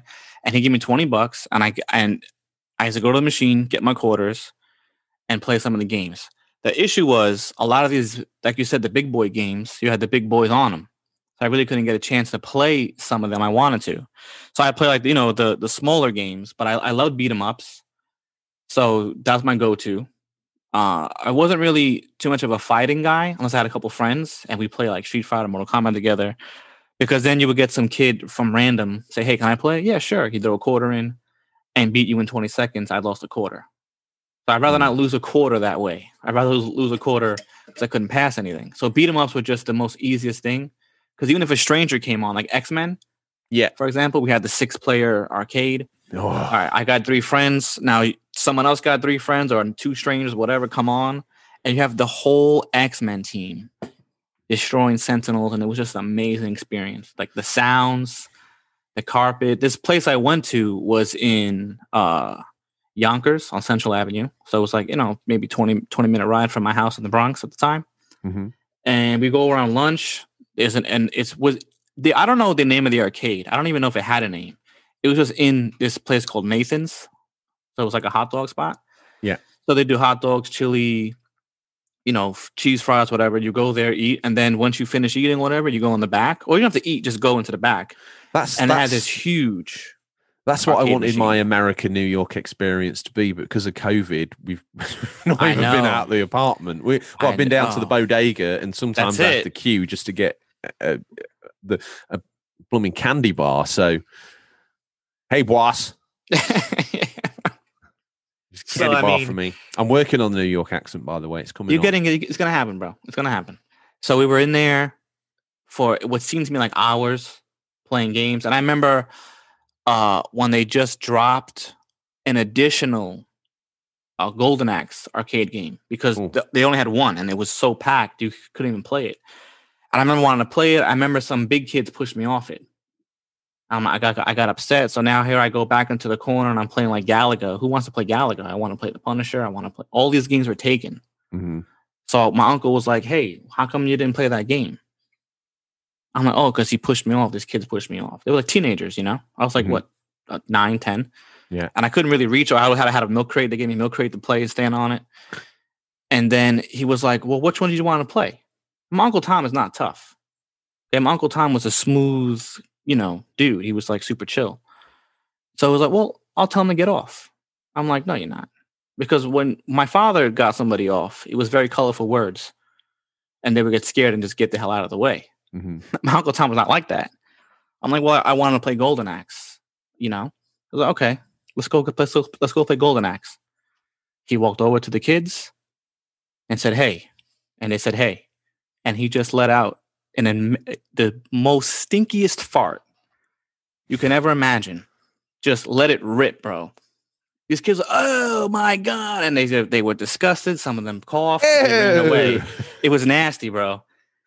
He's like, "There you go, kid, go play." Now I'm happy that I got to play Golden Axe for the first time, but I had to smell this, which never went away, apparently. The fart. It was just always on that system. That's how stinky this fart was, bro. It was disgusting. But that's what he would do. Every time I wanted to play a game and I couldn't really play it, he'd just go over there and fart on kids. Do that now. Do that now in 2021. You're probably going to get shamed for it on social media and then an internet pile-on. 100%. So that's what we used to do. And then that was growing up as a kid. Unfortunately, it's closed. It's just a drive-in Nathan's now that's gone. Mm-hmm. All the arcade, like we had when I was like, young adult, late teens, really, we used to play pool at the billiards hall, and they had a few, not a lot, but they had a few arcade machines. Then that eventually closed down. Then we went to a place in Yonkers called New Rochelle, and it's New Rock City. And this was the first time I ever played an arcade game. No more quarters. You had a card, and you just preload the card. So it wasn't the same because you want to put quarters in, but either way, you're still playing it. They had loads of games, man. But it was wasn't the nicest neighborhood, but in that little area, everyone was a nerd, so it didn't really matter. Mm. And they had games that I never even saw or heard of from like imported, like from Japan. Like, wow. I never played some of the Japanese beat 'em ups because we didn't have them over here, and they had them over there. So I just love going to the arcade. It was just total different experience than playing with your friends in your house than going there and meeting a stranger, which would be the online version now. Yes, and then him talking, "Listen, kid, I'm about to do a Hadouken." And then it's like, "Oh, wow." And he would teach you, you would learn, you would talk, meet new friends. Yeah. Total awesome experience, man. Well, we asked you wonderful people to message in, and using various different social media platforms, you got in touch. I implore you to keep your eye out for the post of the week. That's going to incorporate that into the feature over on Twitter. As always, first out the gates, we've got Mr. Pumpkin, who's known on Twitter as @Mr. Pumpkin. He says, "My arcade memories are from when we used to go to Skegness, and that's a seaside town in Lincolnshire. It's prevalent with arcades even to this day. He said all those lights and sounds. My favorite was Time Crisis 2. That's the other thing. The light gun game. It's died a bit of a death because of modern TVs, but obviously back in the day, if you had a CRT, you could get a Sega Menacer or a Super Scope for your Nintendo, or you could get gun cons and various third-party knockoffs for the other gun games that are on PlayStation 2 and PS1 and Xbox and all that, House of the Dead. You could bring it home. But the place to go back in the day was the arcades to play these gun games. Now, I remember going back as far as sort of like Operation Wolf and stuff like that. Do you remember Operation Wolf? I sure do. Now, I believe there's a VR version of that or similar. I think it's called Warcade. I might be wrong. On PSVR, and I believe it's on Oculus as well. But yeah, I implore everyone to check that out because Operation Wolf, I had it on my Atari ST where you used the mouse instead of a gun because it was like a home computer. Wow. And I think it had a sequel called Operation. There was Operation Wolf and there was Operation Thunderbolt. I don't know which way round they came out, but they were still fantastic. Do you remember the first gun game you played in the arcade? Probably either Time Crisis or well, I don't know the name of the game, but it was like actual real people. And it was different settings. I think there was like they were in the Western thing. There was like a urban cop, but they were real people and like actors. Mad Dog McCree's, something like that. I don't know. Yeah, something like that. But you had a gun and you shot the real people, and they would go and fall back. Yeah, and it would play like almost like a different like a DVD game. Yes, sort of thing. It would load the different scenes. Yeah, and then that was popular. Then next to that, they put Time Crisis, and then really that was the death of that game. They removed that cabinet and put two Time Crisis games back to back. Wow. And I remember playing that game and then shooting off screen, killing the people, me and my friend. Yeah. And then some cool, like, I don't know, some older teenager was like, bro, just shoot it. Just put the gun and shoot your hand. It reloads faster. I was like, what do you mean? He was like, yeah, why are you shooting in the air to reload? Just shoot your hand. Like, put your hand in front of the gun and shoot it. Once he told us that was almost like cheating. Because I was like, and I put my hand in front of the gun and keep shooting. It was like a machine gun now. It was awesome. Wow, but it's who needs to duck? You don't need to duck when you have a friggin' machine gun. You know what I mean? Oh, that kid is like my new hero. That I want a kid's a t-shirt. legend. I want an unofficial controller t-shirt of the silent gunsmith with his hand over the end of his pistol. It was just so cool. He came out of nowhere too. Like, why are you shooting the air for? I'm like, who's this guy? You know? Just shoot your hand. Let's pretend he was dressed in Western gear as well. I was like, wow, bro. That's a game changer. Also on Twitter, Ectological. He calls himself @real Ectological. What did he have to say, Bobby? He said, growing up, our local bowling alley had Primal Rage, and I would park there and burn through my parents' $20 for bowling and snacks. It's true. They gave him money for food, and he blew it all on gaming. Fair play to him. There's another man here, Bobby, and I think El Buccio's going to go even deeper in debt because he's he or she, I don't know, but new listener.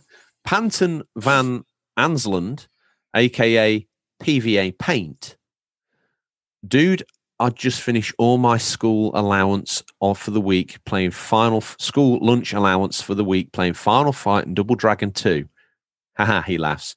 He got carried away, got married. Wife and I have been friends for 7 years before dating. Our dates always ended up in the arcade trying to finish Jurassic Park and Dead Storm Pirates lol. Now, awesome. my best dates have always been based around, with my current squeeze, are based around arcade machines, trips to seaside haunts to play arcade cabinets that you find nowadays almost like relics in Tenpin bowling alleys. Yeah, so something cool about sucking on a milkshake. I'm saying milkshake. Sucking on a milkshake with some pounds or dollars in your back pocket that you've gone to the change machine and got turned into 20 cents, and you're pumping into these aged machines, or even like some of the more new modern arcades that are like half decent, but the coin ops aren't around as much as they used to be. And you're pumping them in, you're playing a game, and a lot of the ones that I find now in arcades, they're kind of like more like gimmicky, and they give you these tickets that you then convert into a prize, but you need like 4,000 tickets just to get a normal pound prize. And it's like, I'd rather just play a proper video game here than play whack-a-mole and get a row of tokens that I can go buy. I need 4,000 of these tokens to go get a Baby Ruth candy bar. It's ridiculous. I never care for those. No. That was a waste of my time. On Insta, C. Pliskin, he obviously loves the title we've given him because he says, "Who's ready for their weekly filling of Irish beef, eh?" This is a tricky one for me, unfortunately. I love that. More of that, please, listeners. This is a tricky one for me, unfortunately, as I started taking up gaming about 2 years or so before the Wii, since I was 4. So a young listener, so welcome. We adore every single one of you, meaning I don't have any major recollection. What am I saying? Recollection. He always uses the bigger boy words that trip me up, does the Irish beef C. Pliskin. Recollection of arcade spaces during their height or decline. So kind of a cheat. Let me talk briefly about arcade-styled games. This is a fantastic angle, C. Pliskin, an awesome idea. He says, my earliest memory was playing SSX Tricky for the PS2 and being amazed by the look and feel of the title. My early heart belongs to this Emerald Isle, but my soul belongs to the Geobaldi map from that game. And when you consider how intricacy made the majority of the tracks are, offering up alternative routes and different shortcuts to take if your observations towards the track design, alongside the wider range of characters of different personalities. Elise Riggs was possibly my first crush when I was young lad, as pathetic as that sounds. There's nothing wrong with that, because these video game girls are hot. And just overall being a very good pick.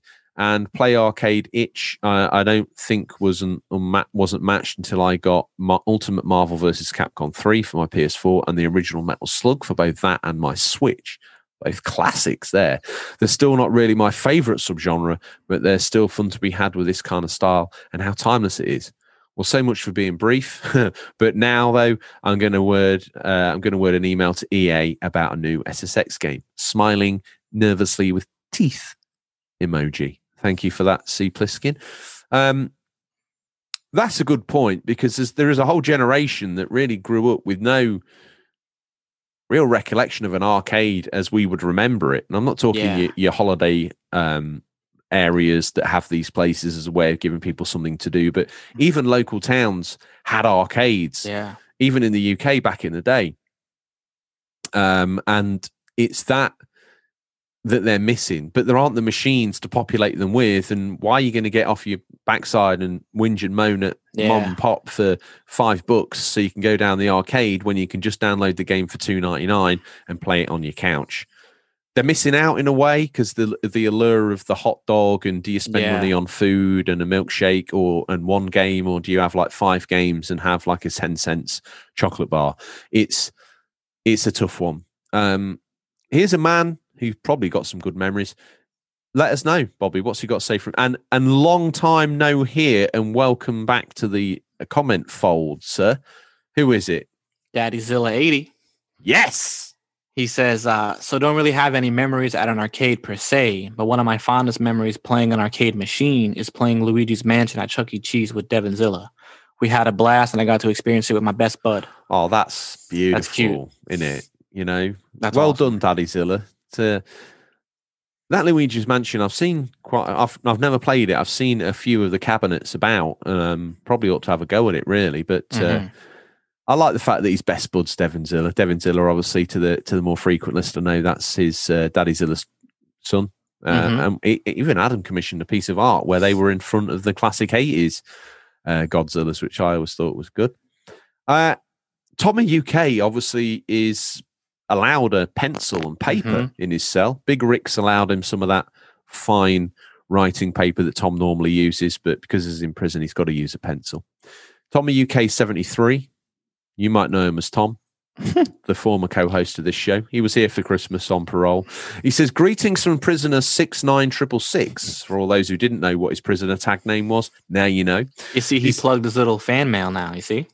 Of course. He's going to get... That's how you do it. Smart guy, bro. Now. Rikers Island, prisoner 69666. He's going to get the mail. He said, this is a memory for me, obviously, because I grew up with Tom, and this local Laser Quest is where I most frequently picture as an arcade. He said, Going to the local Laser Quest and playing Primal Rage on one of the few arcade machines they had there. Watching a friend spend all his money on a school trip at South Mims Services as he tried to complete the Terminator arcade light gun game, and family trips to Skegness, again, that Lincolnshire beach resort, visiting the beachfront arcades and amusements. Oh, and one last, a few years ago, seeing an old friend in London and visiting the Namco arcade. Great times. Yeah, there was. Oh, that's awesome.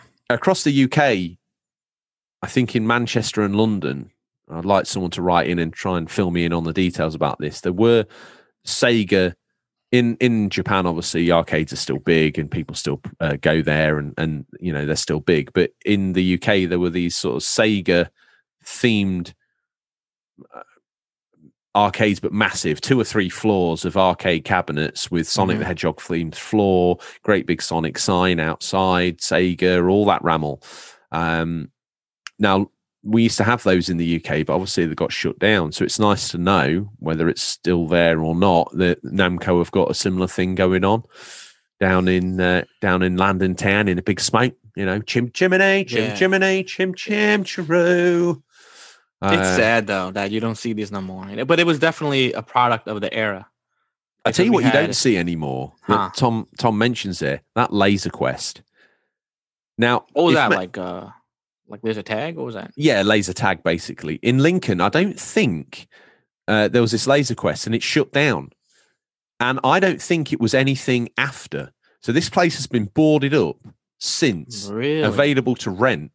So it must have all the theming in the back. You went into like a room that was like a drop ship from Aliens where you put the pack on. This particular one was well themed, and the walls in the early 90s, this place to a country boy like me or Tom, I went there when it first opened as well. So it still smelt of fresh paint, and they had a Street Fighter 2 and a Mortal Kombat cabinet.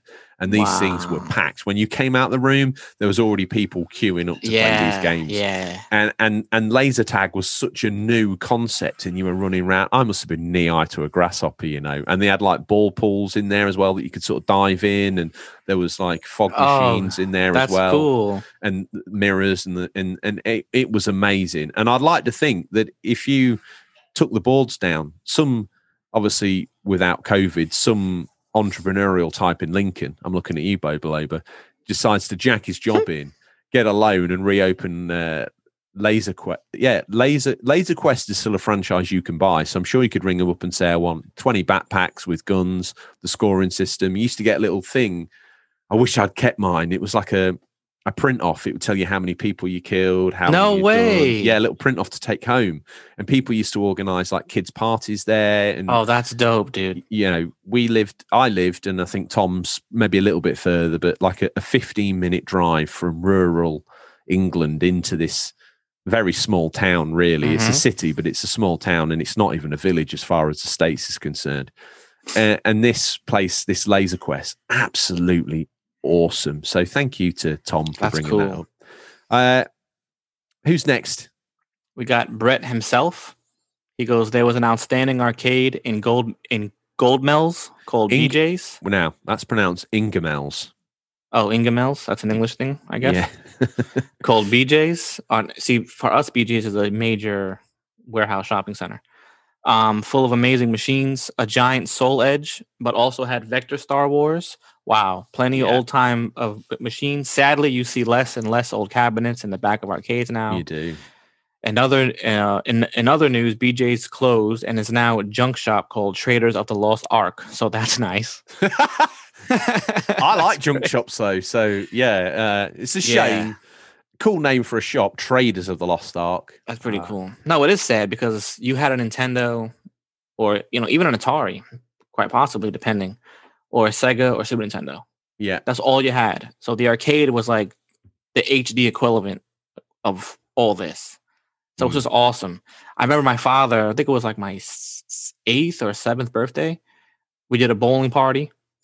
So he rented the bowling lanes, and it's sad, and I felt bad because there was lots of arcades in the back of the bowling alley. Me and my friends were just there. We didn't even bowl. So all the parents decided just to bowl. So they spent money to rent the bowling alley, but they had to give us even more money because we wanted to play the weird thing is, though, games. It's just crazy. Bowling alleys have survived and arcades have died. I think it's this because you already have the games, right? So it's almost like a little nostalgia trip. That's why this place in Manhattan, there's 3 of them. It's called Barcade, and I went to one with my boy, and we're about the same age. He loves arcades, and we went to one. You know, you could drink alcohol. You're an adult. For some reason, it just didn't hold like the memories of what I had as a childhood. I was almost kind of bored of playing the arcade game. You know, it's sad to say, like I couldn't get back into what I used to love about the arcade when I went.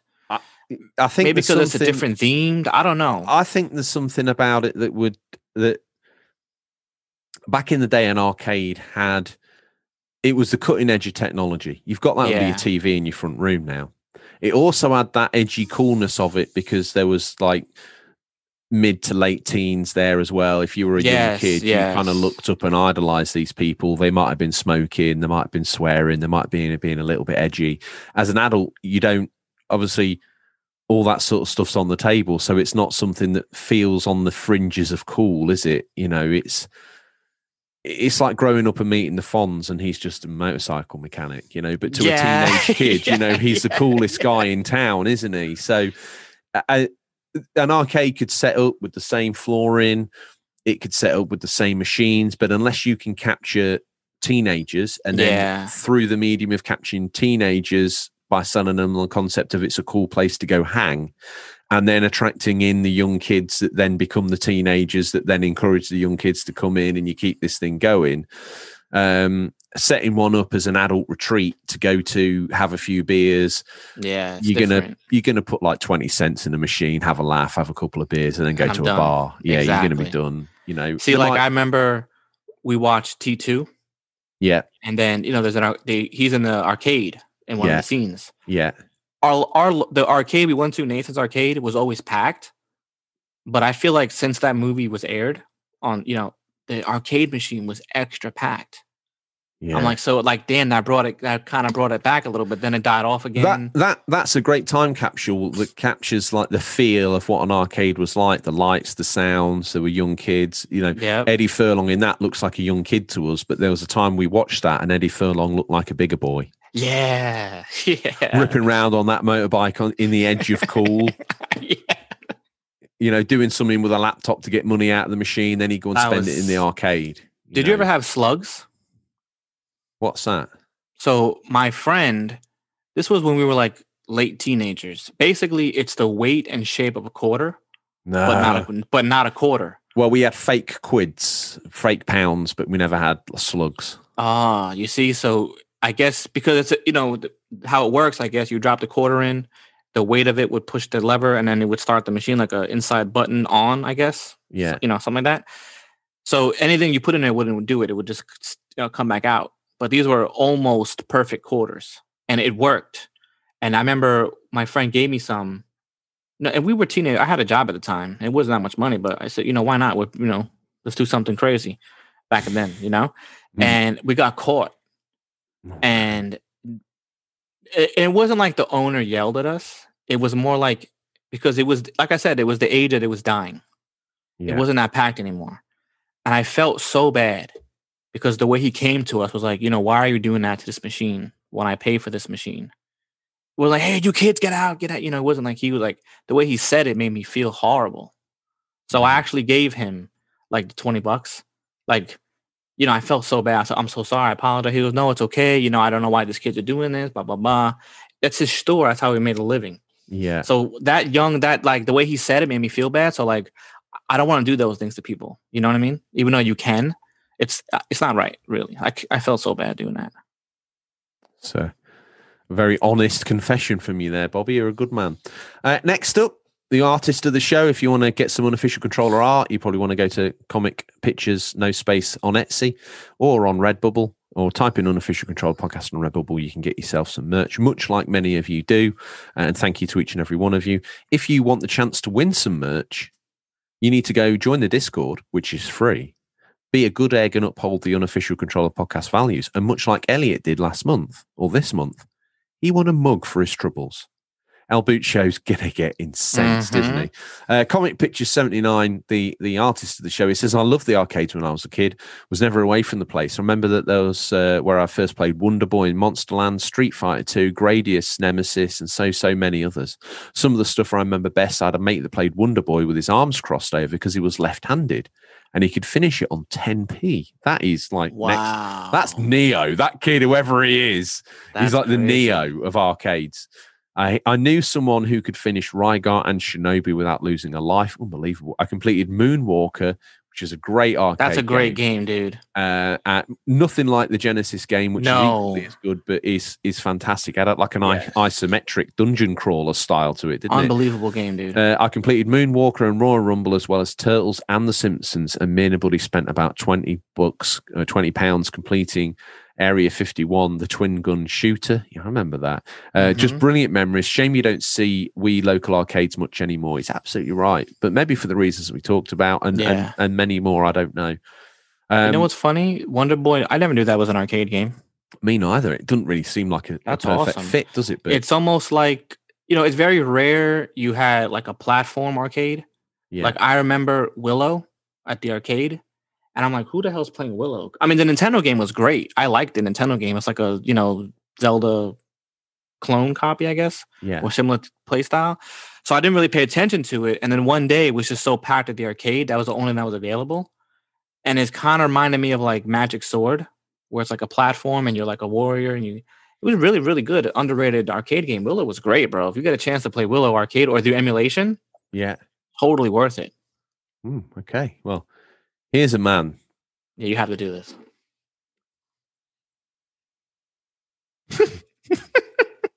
I need to compose myself. The pressure's on, bro. I nearly lost it. Boboloba doesn't just do comments. Boboloba does the finest gaming comments podcasts can ask for. Just about anything with a light gun had my attention. And Sega Rally? The sole reason I want to add a Saturn to the collection. Yes, I can play it on my Xbox, but it's not the same. Something magic about the Saturn version. Me and Toxis went to see Stereophonics just before Lockdown 1, and across from the venue was a bowling alley with loads of arcade machines. Mario Kart and Halo Fireteam Raven were highlights. They're still wonderful things to play on, but at £1 or £2 a go, it's a pricey pastime. Boboloba doesn't just do comments. Boboloba does the finest gaming comments podcasts could ever ask for. Thank you for that, Boboloba. He makes some solid points there. £1 or £2 a go, or $1 or $2 a go in these modern arcade machines. Yeah. It's not long before you've kicked a hole in your wallet. Do you remember Double Dragon 3 when they had the nerve to make you put real money to get upgrades? No. It was absolutely infuriating. So you're playing Double Dragon at the arcade.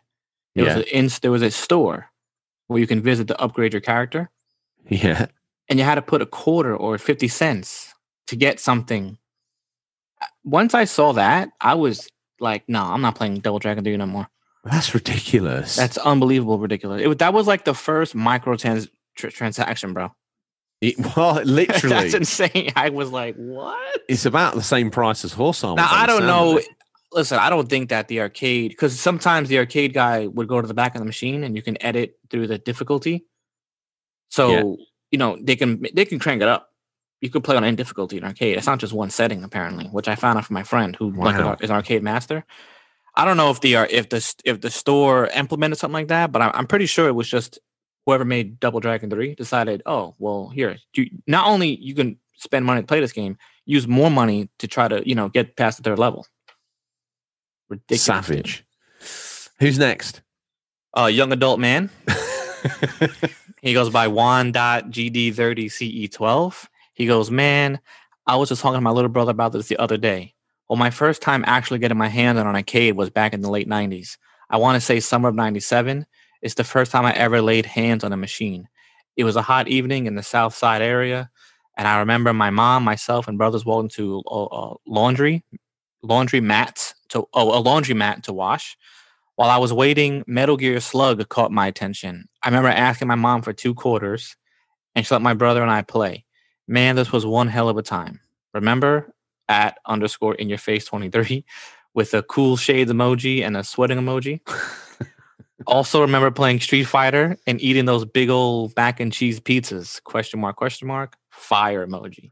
That's awesome, a memory. Dude. I mean, Metal Slug in the arcade, it's unbelievable. It looks amazing.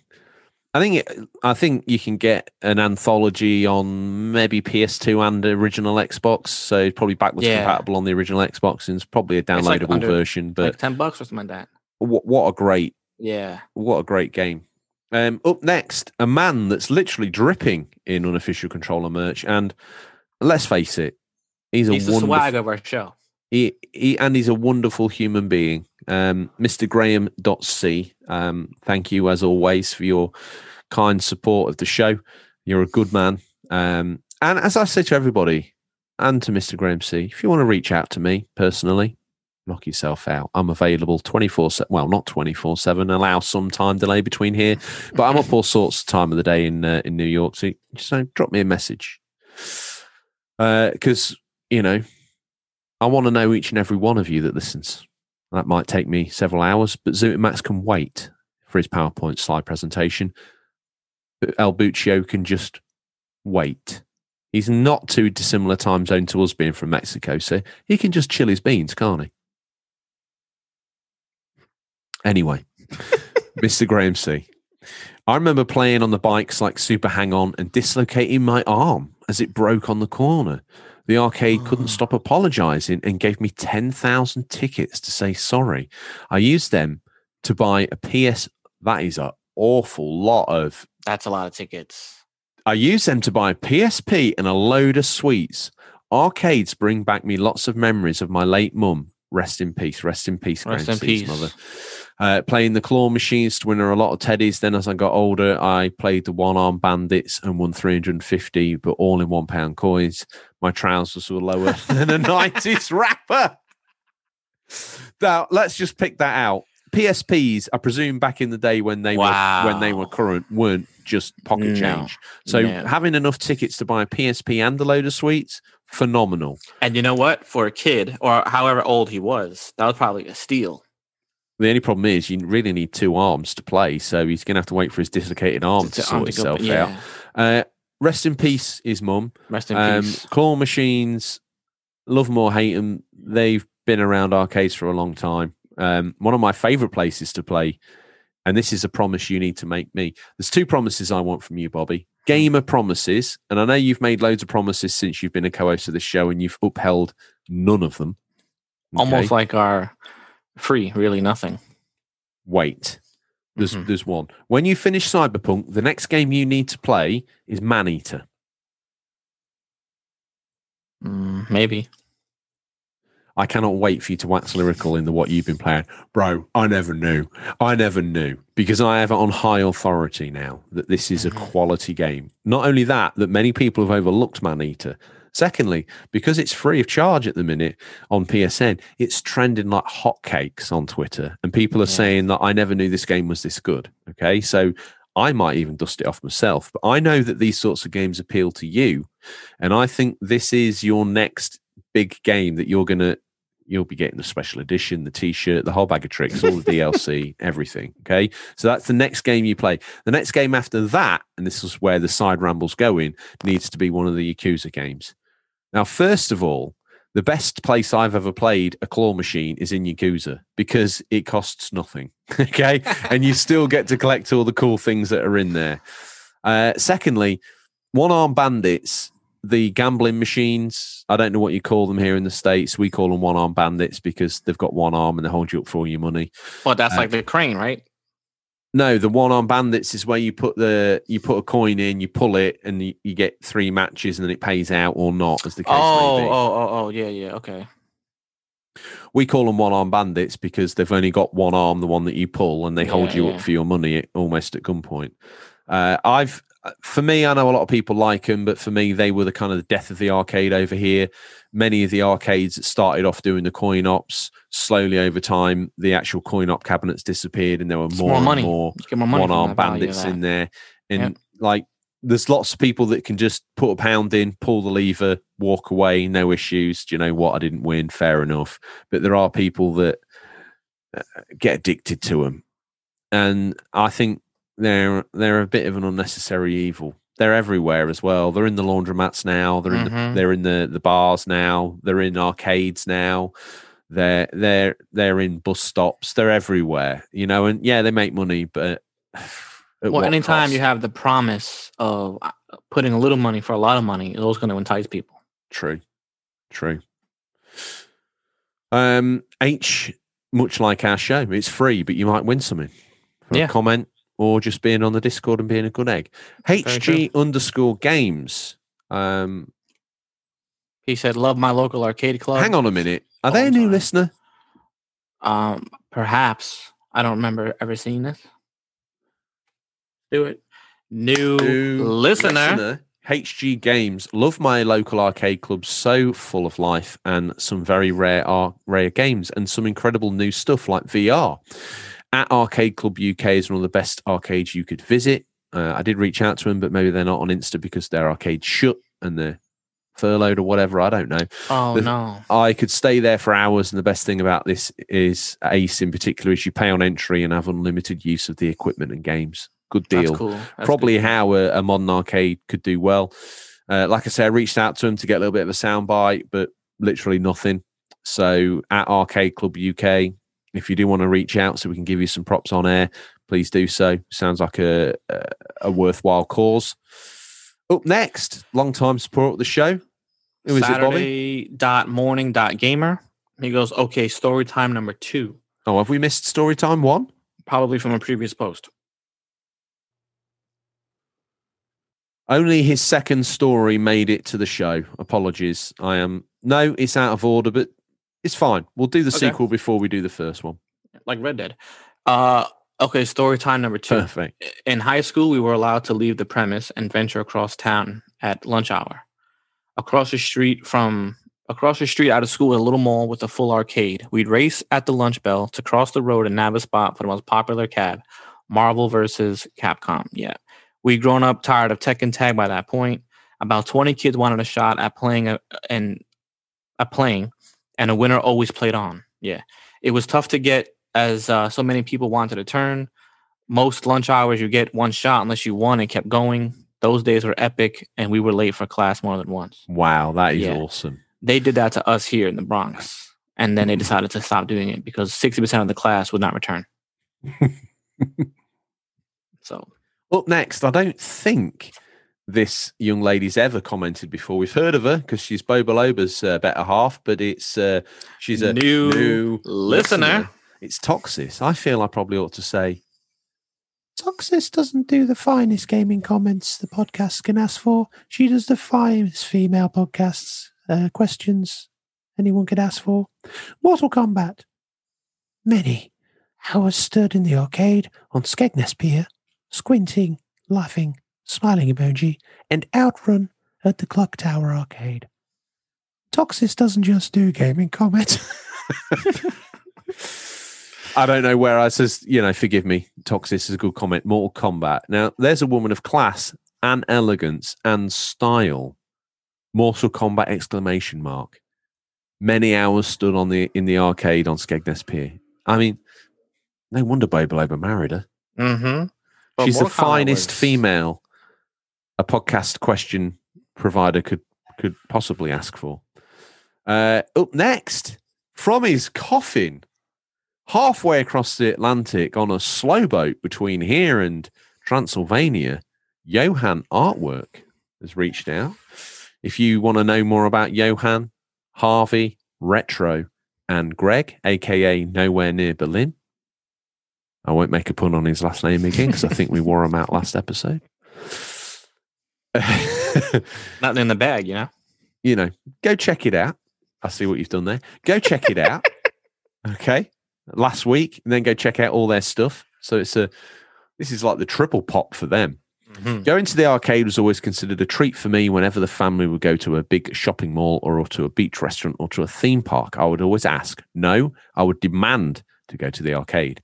I spent most of my time there playing laser stroke light gun games like Point Blank, House of the Dead, Sega SWAT, Virtua Cop, and the granddaddy of them all, Time Crisis. Mhm. I once reached the final stage of that game on a single coin to the point that I actually gathered a crowd. Can you imagine the nerves? That's the awesome, sweat, dude. the raw sex appeal of gathering a crowd round you while you're doing that? Was so close, but died on the final hurdle. Still, that to me was an amazing time and still attempt to unwind with a good gun game. I can't get enough of a good gun game. That game But is I no can joke convince either. James, the work experience boy, to move through to the arcade sort of retro room we've got set up here at Tom's apartment. You know, there's some awesome retro gun games. Virtua Cop, for example, is a favorite. House of the Dead is also another good one. What was that game? It was on the Super Nintendo, but it really didn't do that good. It was a gun game, but it wasn't like the T2 or Time Crisis. It was like a bolted down sniper rifle, and then you would look into the Wasn't it the on game was wasn't it on was, Dreamcast? It was called Silent Scope. That's what it was called. I remember being on Super Nintendo. Oh. But it was totally different. It was like the reticle was like a magnifying glass. Oh, maybe there was another version when you used the Super Scope. Maybe there was a way it knew kind of. I don't know how it did it, but I know in the arcade the game was where like you point super. where you point your gun, obviously before you pull fire. Yeah, it when was you magnified. look through the aiming because it was just a circle. Yes, you could probably yes. put on the CRTV and a zoomed in visual that you could then use that in that way. It wouldn't be completely impossible. Look out. Not only has one man got, they might look like 16th century caskets, but they're fitted with a suite of modern tools because someone else has got in touch. Who is it? Harvey Retro. Harvey _ Retro. He goes, "Hey dudes, thanks again for having me and the Enigmatic Production boys on last week." Right. Okay. He goes, arcades. I remember playing Simpsons Arcade so much. Every time I went to this 10-pin bowling place, Super Bowl, great game. My earliest memory is waggling the joystick of a WWF Royal Rumble cabinet in the sports center, pretending I was playing. My old pal My man. at RH Magic will remember those times with a little wink emoji. I remember there was a weird version of Street Fighter 2 in that place too, where Ryu would throw multiple fireballs at once. Stuff like that with like a weird, squinty-eyed emoji with a big smile. Perfect. Simpsons Arcade was a phenomenal game. Really well done. Yeah. And waggling the stick, just like I remembered at the top of the show, you're just pretending you were playing because you didn't have any money. It's I think I'd like to think everyone has that memory. Up next, Radbash Gaming. Often in Stingray's boot, which we'll probably do next week. It's probably time we did the listener Stingray where we look through your gaming pickups. So if you're thinking of if you've had a pickup, collector's edition, you've been down the thrift store, charity shop, car boot, flea market, and you found a plethora of games, or you've done a gaming pickup or done something in a game or anything geek related really, or really anything you want us to react to, there's if you put hashtag Stingray's boot on Instagram, or there's even a section on our Discord which we can react to as and when we check the Discord. If you want to get it read out on air, hashtag Stingray's boot, you're all good and good. Radbash Gaming is a prevalent picker-upper of stuff and a hashtagger of Stingray's boot. He says, Carnival was mine and my dad's favourite arcade. Anytime we saw that machine, we would put all our tokens in and play to completion. Great arcade shooter. I don't know of that one. No, me neither. Interesting. That's awesome. El Buccio, quite honestly, is going to be remortgaging his hippos he's got running free, ruining the local ecosystem in Mexico. Are you ready?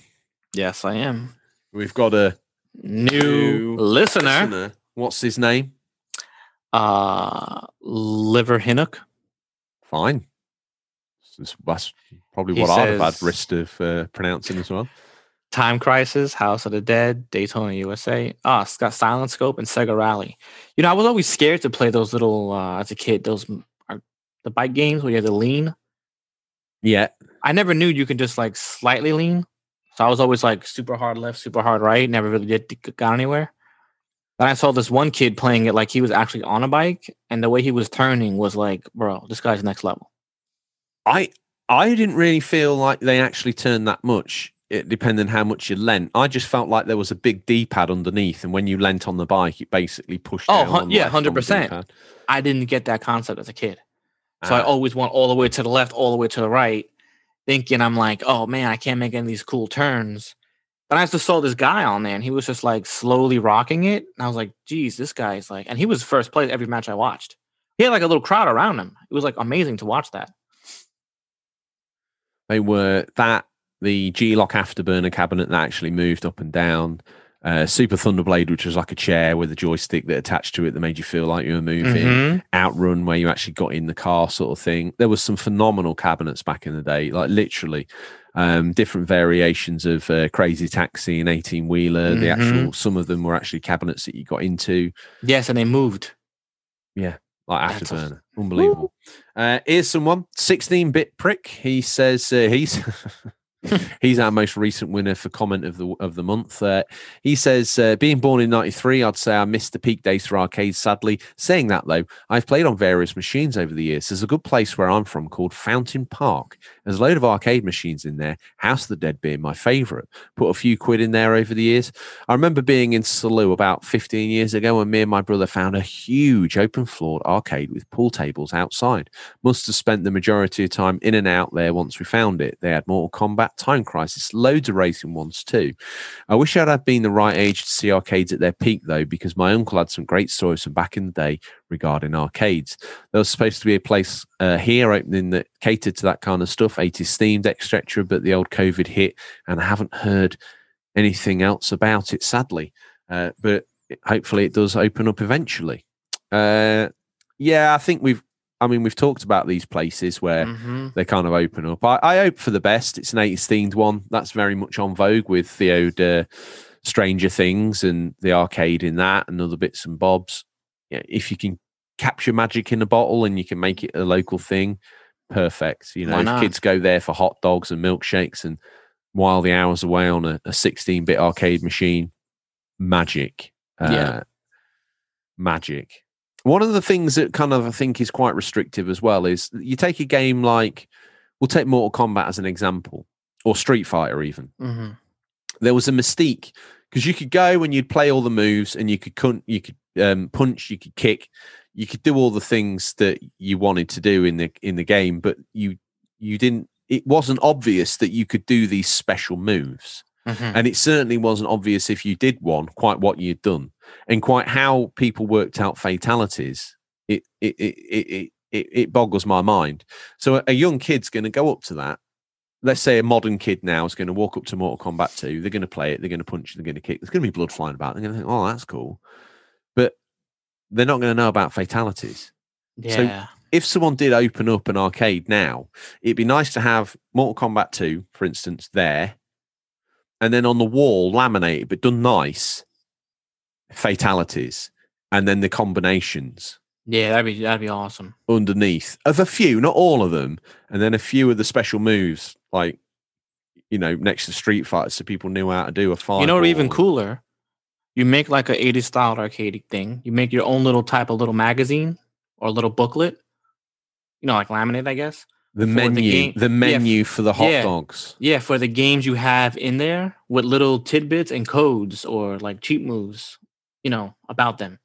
So you want to do like a little Street Fighter or Mortal Kombat executions, turn the page, everyone's listed, there's the moves. Boom, right next to your little hot dogs and beer section. That's a great idea. And you play in the background on like one of those projection TVs, a random 80s movie that doesn't need any sound, just throw it up there. That's a good idea.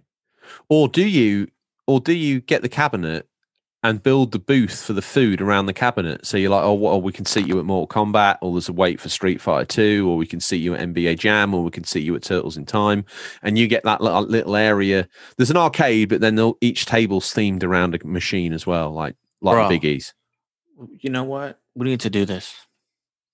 I would sit at an Ninja Turtles table. 100%, bro. Or like a beat up table for like all the New York section games. Yeah. You know, the superhero section, you got your shoot 'em up section, your gun section, and everything's themed around little areas. So you can make it like, or, you could even put it where you could walk like IKEA, right? You have a little path to walk through. Boom. Here's some beat 'em ups. Here's some shoot 'em ups. Here's some this. Here's some that. Also, here's amazing food. And here's a really random movie playing in the background with some awesome 80s music, dude. I'm done. Okay, you're spent, are you? Listen, you did the sequel. It's time to do the prequel. Here we go. We got Saturday Morning Gamer. He goes, as a young kid, my mother had her photography studio in a local strip mall. I get dropped off there after school and have to hang out for a few hours in a little hallway between stores until she finished work. There, tucked in the hallway, lied a solo Street Fighter arcade cabinet. And there I would stand day after day, pumping quarters into that sucker and mastering my moves with Sagat, my favorite character then and now. Wow. That's awesome, dude. That is really cool. That's cool. While you got your teeth in, seeing as I have to do the one after, do the Man RGT. We got Retro Gamer Thomas. He says, my earliest memories of an arcade machine was when I was 6 years old on a holiday to Tenerife and our hotel. Tenerife. Oh, sorry, I read that wrong. Which is nothing new here. And our hotel had a tabletop arcade machine with Space Invaders on. And it fascinated me. Every day I would spend hours on this machine. After that, it was day trips to Great Yarmouth, where I would always head to this one arcade that had Operation Wolf with the Uzi with recoil on the gun. Some of those recoils were broken because these kids were savages. Yeah. It was amazing. Although the attendant had to get a milk crate for me to stand on, as I couldn't reach the gun. Welcome to the club, bro. With a smiling till you cry emoji. Perfect. Tom mentioned a few episodes back. I think it might have been the Christmas special. He asked you about Assassin's Creed Valhalla, and I said it had his childhood village in that he bizarrely, although I moved from it when I was young, my childhood village was the same, Ancaster, and it had this chip shop in it, and in that chip shop they had a really old tabletop arcade machine in the window that you could play. You needed 20p's or 20 cents, whatever you want to call it. And I have some really early memories of like the wood on the side of it and then looking down at those sort of neon visuals that you get from Space Invaders. I think it was Space Invaders you could play on it. I'd like a tabletop, but it would be nothing more than a coffee table with a plug on it. Like I can't, Anyway. Well, before we go, I always had stand-up arcade cabinet. Sometimes you would sit down in one. Yeah. I've only seen one, and I forgot where I was. I've seen one Japanese style where I guess it's Japanese style. I'm not sure. It was it was Street Fighter, but you weren't standing up. You weren't sitting down. Well, you were sitting down, but it was like you were also looking down into it. Like the TV was at an angle. Oh, wow. So you would sit down and their buttons would be there, but the TV would be also, inside this sort of tabletop, I guess it would be, but not really tabletop, like in the table. Super weird, but it was super. I guess people were very comfortable because they had their little coffee or whatever they had on the side. That is, and then they would just look at an angle and play. And I was like, man, that's. I wonder if that's because obviously these machines are called main machines, aren't they? I wonder if a guy just got the stickers and swapped the board out for his tabletop, and you were just playing it. Oh, 100, probably. Who knows? I mean, that's what some of this. There's a bar here too that has one. It's an emulated machine, so you would just pick any game you want and play it. I mean, I like those personal use, but when I go, I want to actually play them. Yeah, that's my problem. I want to play Punisher in the Punisher. In my house, no big deal. I don't care. But I could do that at my house and not pay you. That's the point of the arcade. Well, at least to me.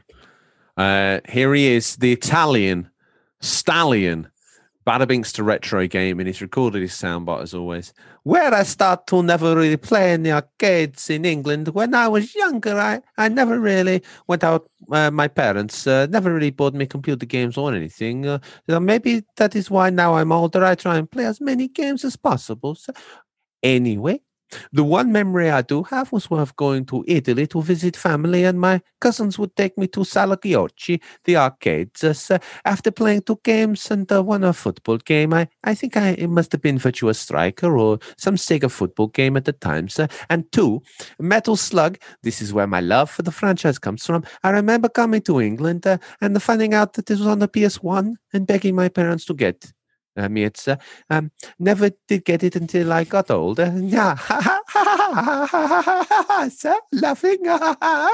It's a computer emoji controller here, sir. Yes, there is. It's the shape of a computer controller, sir. It's the emoji of one of those things you interact with the gaming system with, sir. Then the Italian flag. Everybody, sir, stand up for the national anthem, sir. Yes, that's it, sir. That's okay. Yes, yes. And now sit down for the national anthem, sir. Perfecto, sir. Perfecto. And then, sir, to finish, please take a look at my comments. I have a trophy emoji, sir. Yes, champione, sir. That is what I have here. Yes, sir. Thank you, sir. Thank you, Badabinkster. Thank you for your clip. Appreciate that as always. Some excellent points. That's awesome, dude. It's just awesome. I kind of get lost when I'm not reading them per se. I'm pressing play, so I never actually think through what's being said as it's being said. Virtuous Striker, yeah, there was Virtuous Striker, but there's one other one. Was it called Winning 11 or something like that? I can't remember the name of it. SNK, right? Well, there was a Sega one that wasn't before Virtua Striker. There was another one that I can't quite describe how it was, but it was like really chunky 3D player models. No, that's different. Yeah. It wasn't polygons, but it was sprites. The one I played, they all looked kind of muscular. Oh, you know, it was very arcadey like soccer. It wasn't like a simulator. Yeah, like you would hit pass and the ball just go to that player, but like there was like. Imagine like a blitz style hockey game. Yeah. I mean, soccer game where you would like, do hard tackles. There was no penalties. I don't know what it was, but I remember playing one soccer game at the arcade, and that was it. I never remember the name of it though, but it was pretty awesome. Wow. Especially for kids who didn't really know soccer. They thought, oh man, look what you could do in soccer. Do you know what I think's awesome? New listeners. And we've got two of them to see us out. First one. New listener. Who we got? Inverted_pixels. When I was a kid, you had to pay for your shopping cart. I would go to the malls and help seniors return their shopping carts to collect a coin, then skate over and spend it all at my local arcade. Tons of fun, amazing memories. What a great name! TUNZ-A-fun. Perfect. Yeah, we had a kid in my school we called Tons of Fun. And then finally, to lead us out, another new listener. Now, this man's made himself known in the Discord as well. The Zach Man. The True Arcade experience was perhaps a little bit before my time. What are you doing? Hands up. Well, keep going. Of course. Sorry. Let me start again. Zachman, new listener. He says, the True Arcade experience was perhaps a little bit before my time, but before the COVID, my older brother at Digital Monkery, who's got to be a new listener. And I would go to curse our sudden but inevitable memory failure. He said, I would go to the retro arcade in my town. While he may have held the high score on the giant Tetris projector for a while, he can't hold a candle to my light gun slinging in point blank. That, I think, I've really enjoyed that feature, Bobby. It wasn't as though it was a documentary style that we're famous for, but I tell you one thing, I absolutely loved hearing everyone's arcade memories, and it certainly tinted my eyes with emotion. I just love hearing people's stories for games that they played, because you're like, on my page, right? Am I really reviewing the game? I mean, I guess kind of in a way, but it's like more of my story behind it. But it's my story, right? So it's not yours. So it's interesting, I guess. But hearing someone else's story, it's just as interesting. I can hear a million people talk about the same game. Me, I love it. Yeah, and different experiences, and I think it's great. That's one of the things I feel most privileged to, as a host of this show, and the way the show's built, to invoke people to write in. Normally with a memory, awesome. Yeah. Like to curate those and to be able to read them out and listen to the stories that people have got to tell. You're almost there in a way, and I love it. I feel very honoured to be in the position where we record this show and get to hear these memories. So yeah, long may they continue. I love the listener specials, of which this one was. I always say we owe you a documentary style. I think we've had Cyberpunk I'd class the Enigmatic Productions as a documentary style. So in the not too distant future, I'm sure we need another one. I don't know what it'll be. Probably a console. Threatening a console for a while. Someone who really dines out on goodwill. It's Stingray. I don't know what he's been up to this week. He's been keeping it kind of low profile. I think maybe after stealing all the blood from the blood banks last week, he just had to keep his nose clean. It's time for a peek. Can you hear that, Bobby? Fifth from Maine's got no tarmac left because his wheel span down it so many times now. It's time for a peek in what we affectionately call Stingray's boot, what's nestled between some counterfeit nappies and a dodgy copy of Battlefriendle this week. So these are the new release highlights for the week, January 18th, January 24th, 2021. Listeners, these are not digital or physical, or will be by the time this podcast is in your feed, but could be. I'm not even kidding you, Bobby. They could be region dependent. No, they did. What do you want? Have you found a mummy out of that pile? I kind of did. But, I mentioned on my podcast how they were doing street work, which is why, I had to kind of delay it a little bit. Yeah. What they did was the community complained about cars flying through the street. Okay. Now, we already had speed bumps to slow people down. Yeah. They added 2 additional speed bumps for Stingray, not knowing that Stingray doesn't know what a speed bump is. It doesn't affect his car. He's almost like a spectral apparition. He just flies through them. Whereas I believe Red Diesel hit one at 220. Well, that's a little bit. Don't let the truth get in the way of a good story. He hit one of these speed bumps at 220 miles per hour and it catapulted his car up to the same level. Now we're on the 6th floor here. Yeah. And I actually looked out the window and looked him dead in the eye. He waved to us, dude. But then that moment of dread came over him. Yeah. It's awesome when you're in, but then when that height comes down, that's where he was like, oh boy, I think I did a boo-boo. And he's the same level. He's like, oh, there's the unofficial controller boys. Hiya. No. He is super jealous, bro, Stingray. Well, don't mess with an apparition. That's all I'd say. First out the boot, Everspace 2 on the PC, January 18th. Everspace Trademark 2 is a fast-paced single-player spaceship shooter with deep exploration in space and on planets, tons of loot, RPG elements, mining and crafting. Experience a thoughtful story set in a vivid, handcrafted open world full of secrets, puzzles, and perils. That might be my mummy. Why not at this point?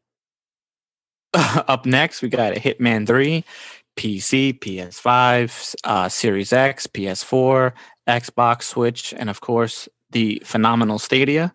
Don't forget, it's also on PSVR. PSVR, amazing.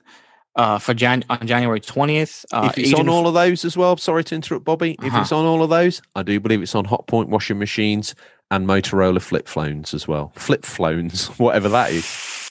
Facts. We got Agent 47 returns as a ruthless professional in Hitman 3 for the most important contracts of his entire career. Embark on an intimate journey of darkness and hope in the dramatic conclusion to the world of the Assassination Trilogy. Death awaits. Mm-hmm. Okay. Now, I don't know if you know, but I'm reading much clearer because I found out you can zoom in on the font. So now it's like David Attenborough's my co-host. I couldn't ask for much more. Unbelievable. I'm learning every day. Yeah, I'm so proud of you. To watch you grow as a man is unequaled experience. Terratopia, PC, PS4, and Xbox One, January 20th. Rid the land of evil invaders and rescue your friends in this colourful 3D action brawler. Up next, we got Dyson Sphere program, which is kind of like the vacuum. I don't know. For PC. I actually have a little bit of a fact. Do you know what a Dyson Sphere actually is? What is it?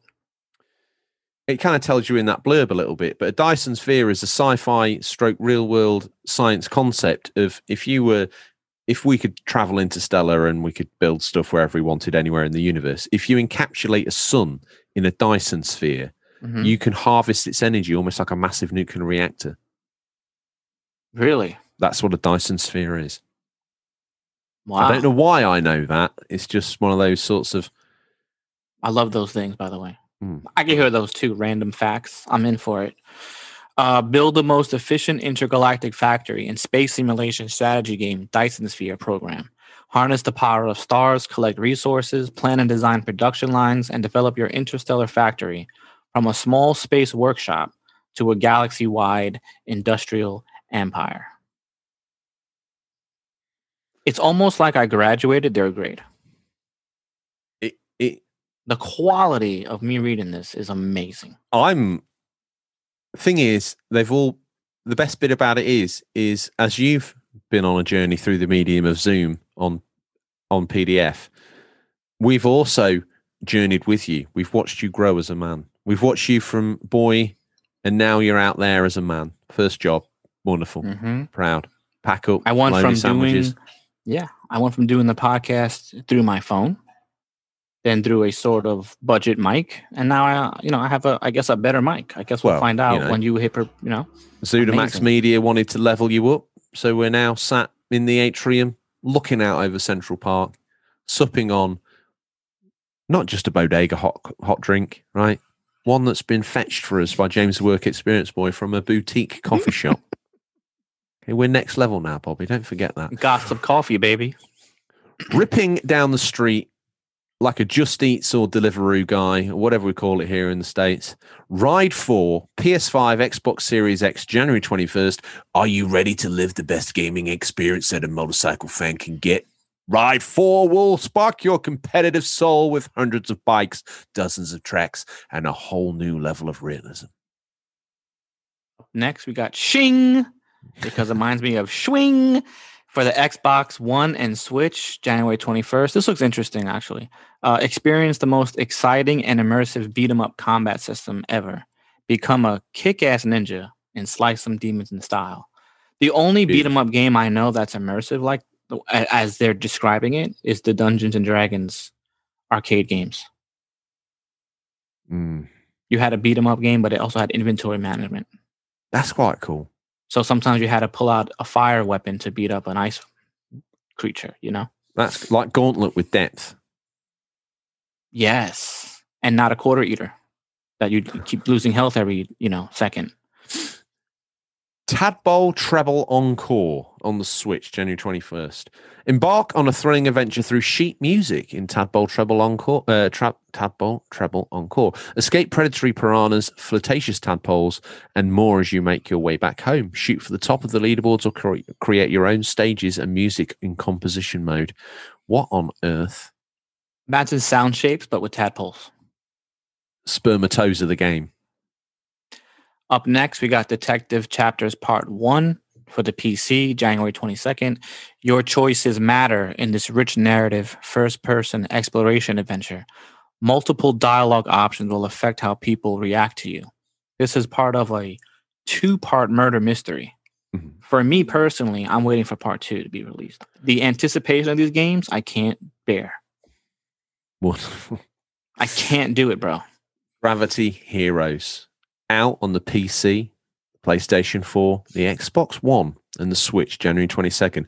Gravity Heroes is a fast-paced, chaotically beautiful 2D arena shooter set in the midst of a conflict between humans and synthetics. It's up to you to combat hordes of robotic enemies by controlling gravity, collecting power-ups, and picking up weapons to change the tide of the battle. What's that last game you got there, Bobby? What is it? Raging Blasters for PC. January 22nd. Raging Blasters is a vertical scroll shoot 'em up featuring high-speed scrolling and the exhilaration of destruction. This is my finest readouts. This it is your very best work. I am going to order food. That's how happy I feel. What we having? We're going to get spaghetti, egg, and cheese on a roll. No. I've got the Zutamax credit card. If we're going to get anything... You know where we're going? We're going Trestles. Oh, well, I'm down. We have to get the hot chocolate. You saw the new 3402 Broadway. Yeah. And do you know what? I might have an Irish hot chocolate. That's what I'm talking about, dude. It's amazing. It's Sunday. I'm going to kick back, get a little bit inebriated. You know how it is. Yeah, why not, man? That's what brunch is all about. I might even, seeing as Eva's away, do you want to come round my side of the apartment? We'll put on a movie. We'll decide. Out the boot, this is probably not really movie territory, really, but I've decided I'm going to watch Firefly, the series by Joss Whedon, the space cowboy series. If you've never seen it, now's a great time to get on board. It's a great show. Shame it got cancelled, but it did get finished in the movie Serenity. It's thankfully for Stingray. That was the movie? Yeah, if you haven't seen the series, dude, I only seen the movie. I had no idea that was a TV show. Firefly. It's on Netflix. I think it's on Amazon. If it's on one or the other over here. Really? Yeah. It's. Oh my God, where have I been? Oh, let me tell you, the series. The film's okay, but the series is phenomenal. They only did one series as well. It got cancelled. It was meant to run for 4, and what they covered off in the film was some of it. But there's so much stuff in the series. Cast of characters is phenomenal. It's great. It's really good. So, oh man, please check it out. So that's what I've pulled out the boot from Stingray. It's a load of copies that he's printed off and written the name on with pen. You know how it is here. What you got out the boot? I actually got Cobra. That's what we'll watch with our Irish coffees, chocolates. Yeah, I think that's an awesome. If you're going to redo that movie, I don't think you can. No. Well, with that said, the boot's slammed. He's driven off. He leaves in silence. Whether it's because we can't afford a sound effect for him leaving because we've spent it on all the new listeners, or whether because he's an apparition, he just sort of disappears like fog in front of our eyes. I haven't worked out yet, nor have you, dear listener. Moving on. He's gripped tight to his Pulse 3D surround sound headsets for his new PlayStation 5 in his sexy little gaming room. But Odders wants to relax his grip just a little bit because he paid attention at the top of the show. And he knows that the show can't end until I ask you what you're hoping to play. Well, hopefully I could finish my now solo multiplayer adventure on Avengers, Marvel Avengers. Definitely keep playing Cyberpunk. And then I think when I beat Avengers, I might move on to Demon Souls. It's just been sitting there. I'm dying to play it now, but I can't put it in now because I fear if I put it in now. Next. I don't know, bro. Don't mess about. Do Man-Eater. It's 5 hours for you, in and out, platinum the lot, pop, pop, pop. George, it's amazing. The most amazing game I've played since Mad Max, bro. You won't believe it. That's the 3rd recommendation you've given me, and you've been 3 for 3. It's amazing. I don't know what to say. I want your children. Simple as that. Okay? It's fair enough. Man-Eater. Done. All right? Oh, man. So this week you're starting Man-Eater. Excellent news. What about you? I have been having this strange itch to check out Aliens Colonial Marines. I don't know why. Okay. And I want to play through Far Cry 2. Bro, I love that game. That's the only game I don't have from the Far Cry collection. That's what I want to play through. I have all the Far Cry games physical, except for 2. I don't know where it is. Your brother's got it. I don't, and everything's alphabetical order, and everything is taped. So no matter how I put the game in the display box, I can read what it is, and it's very annoying. I don't have it.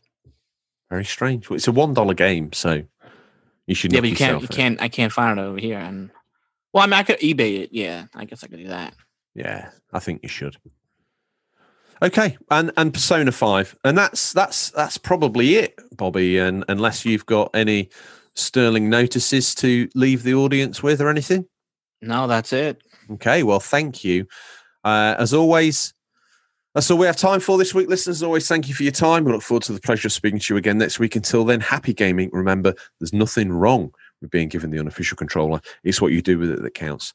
See you, Bobby. Peace out.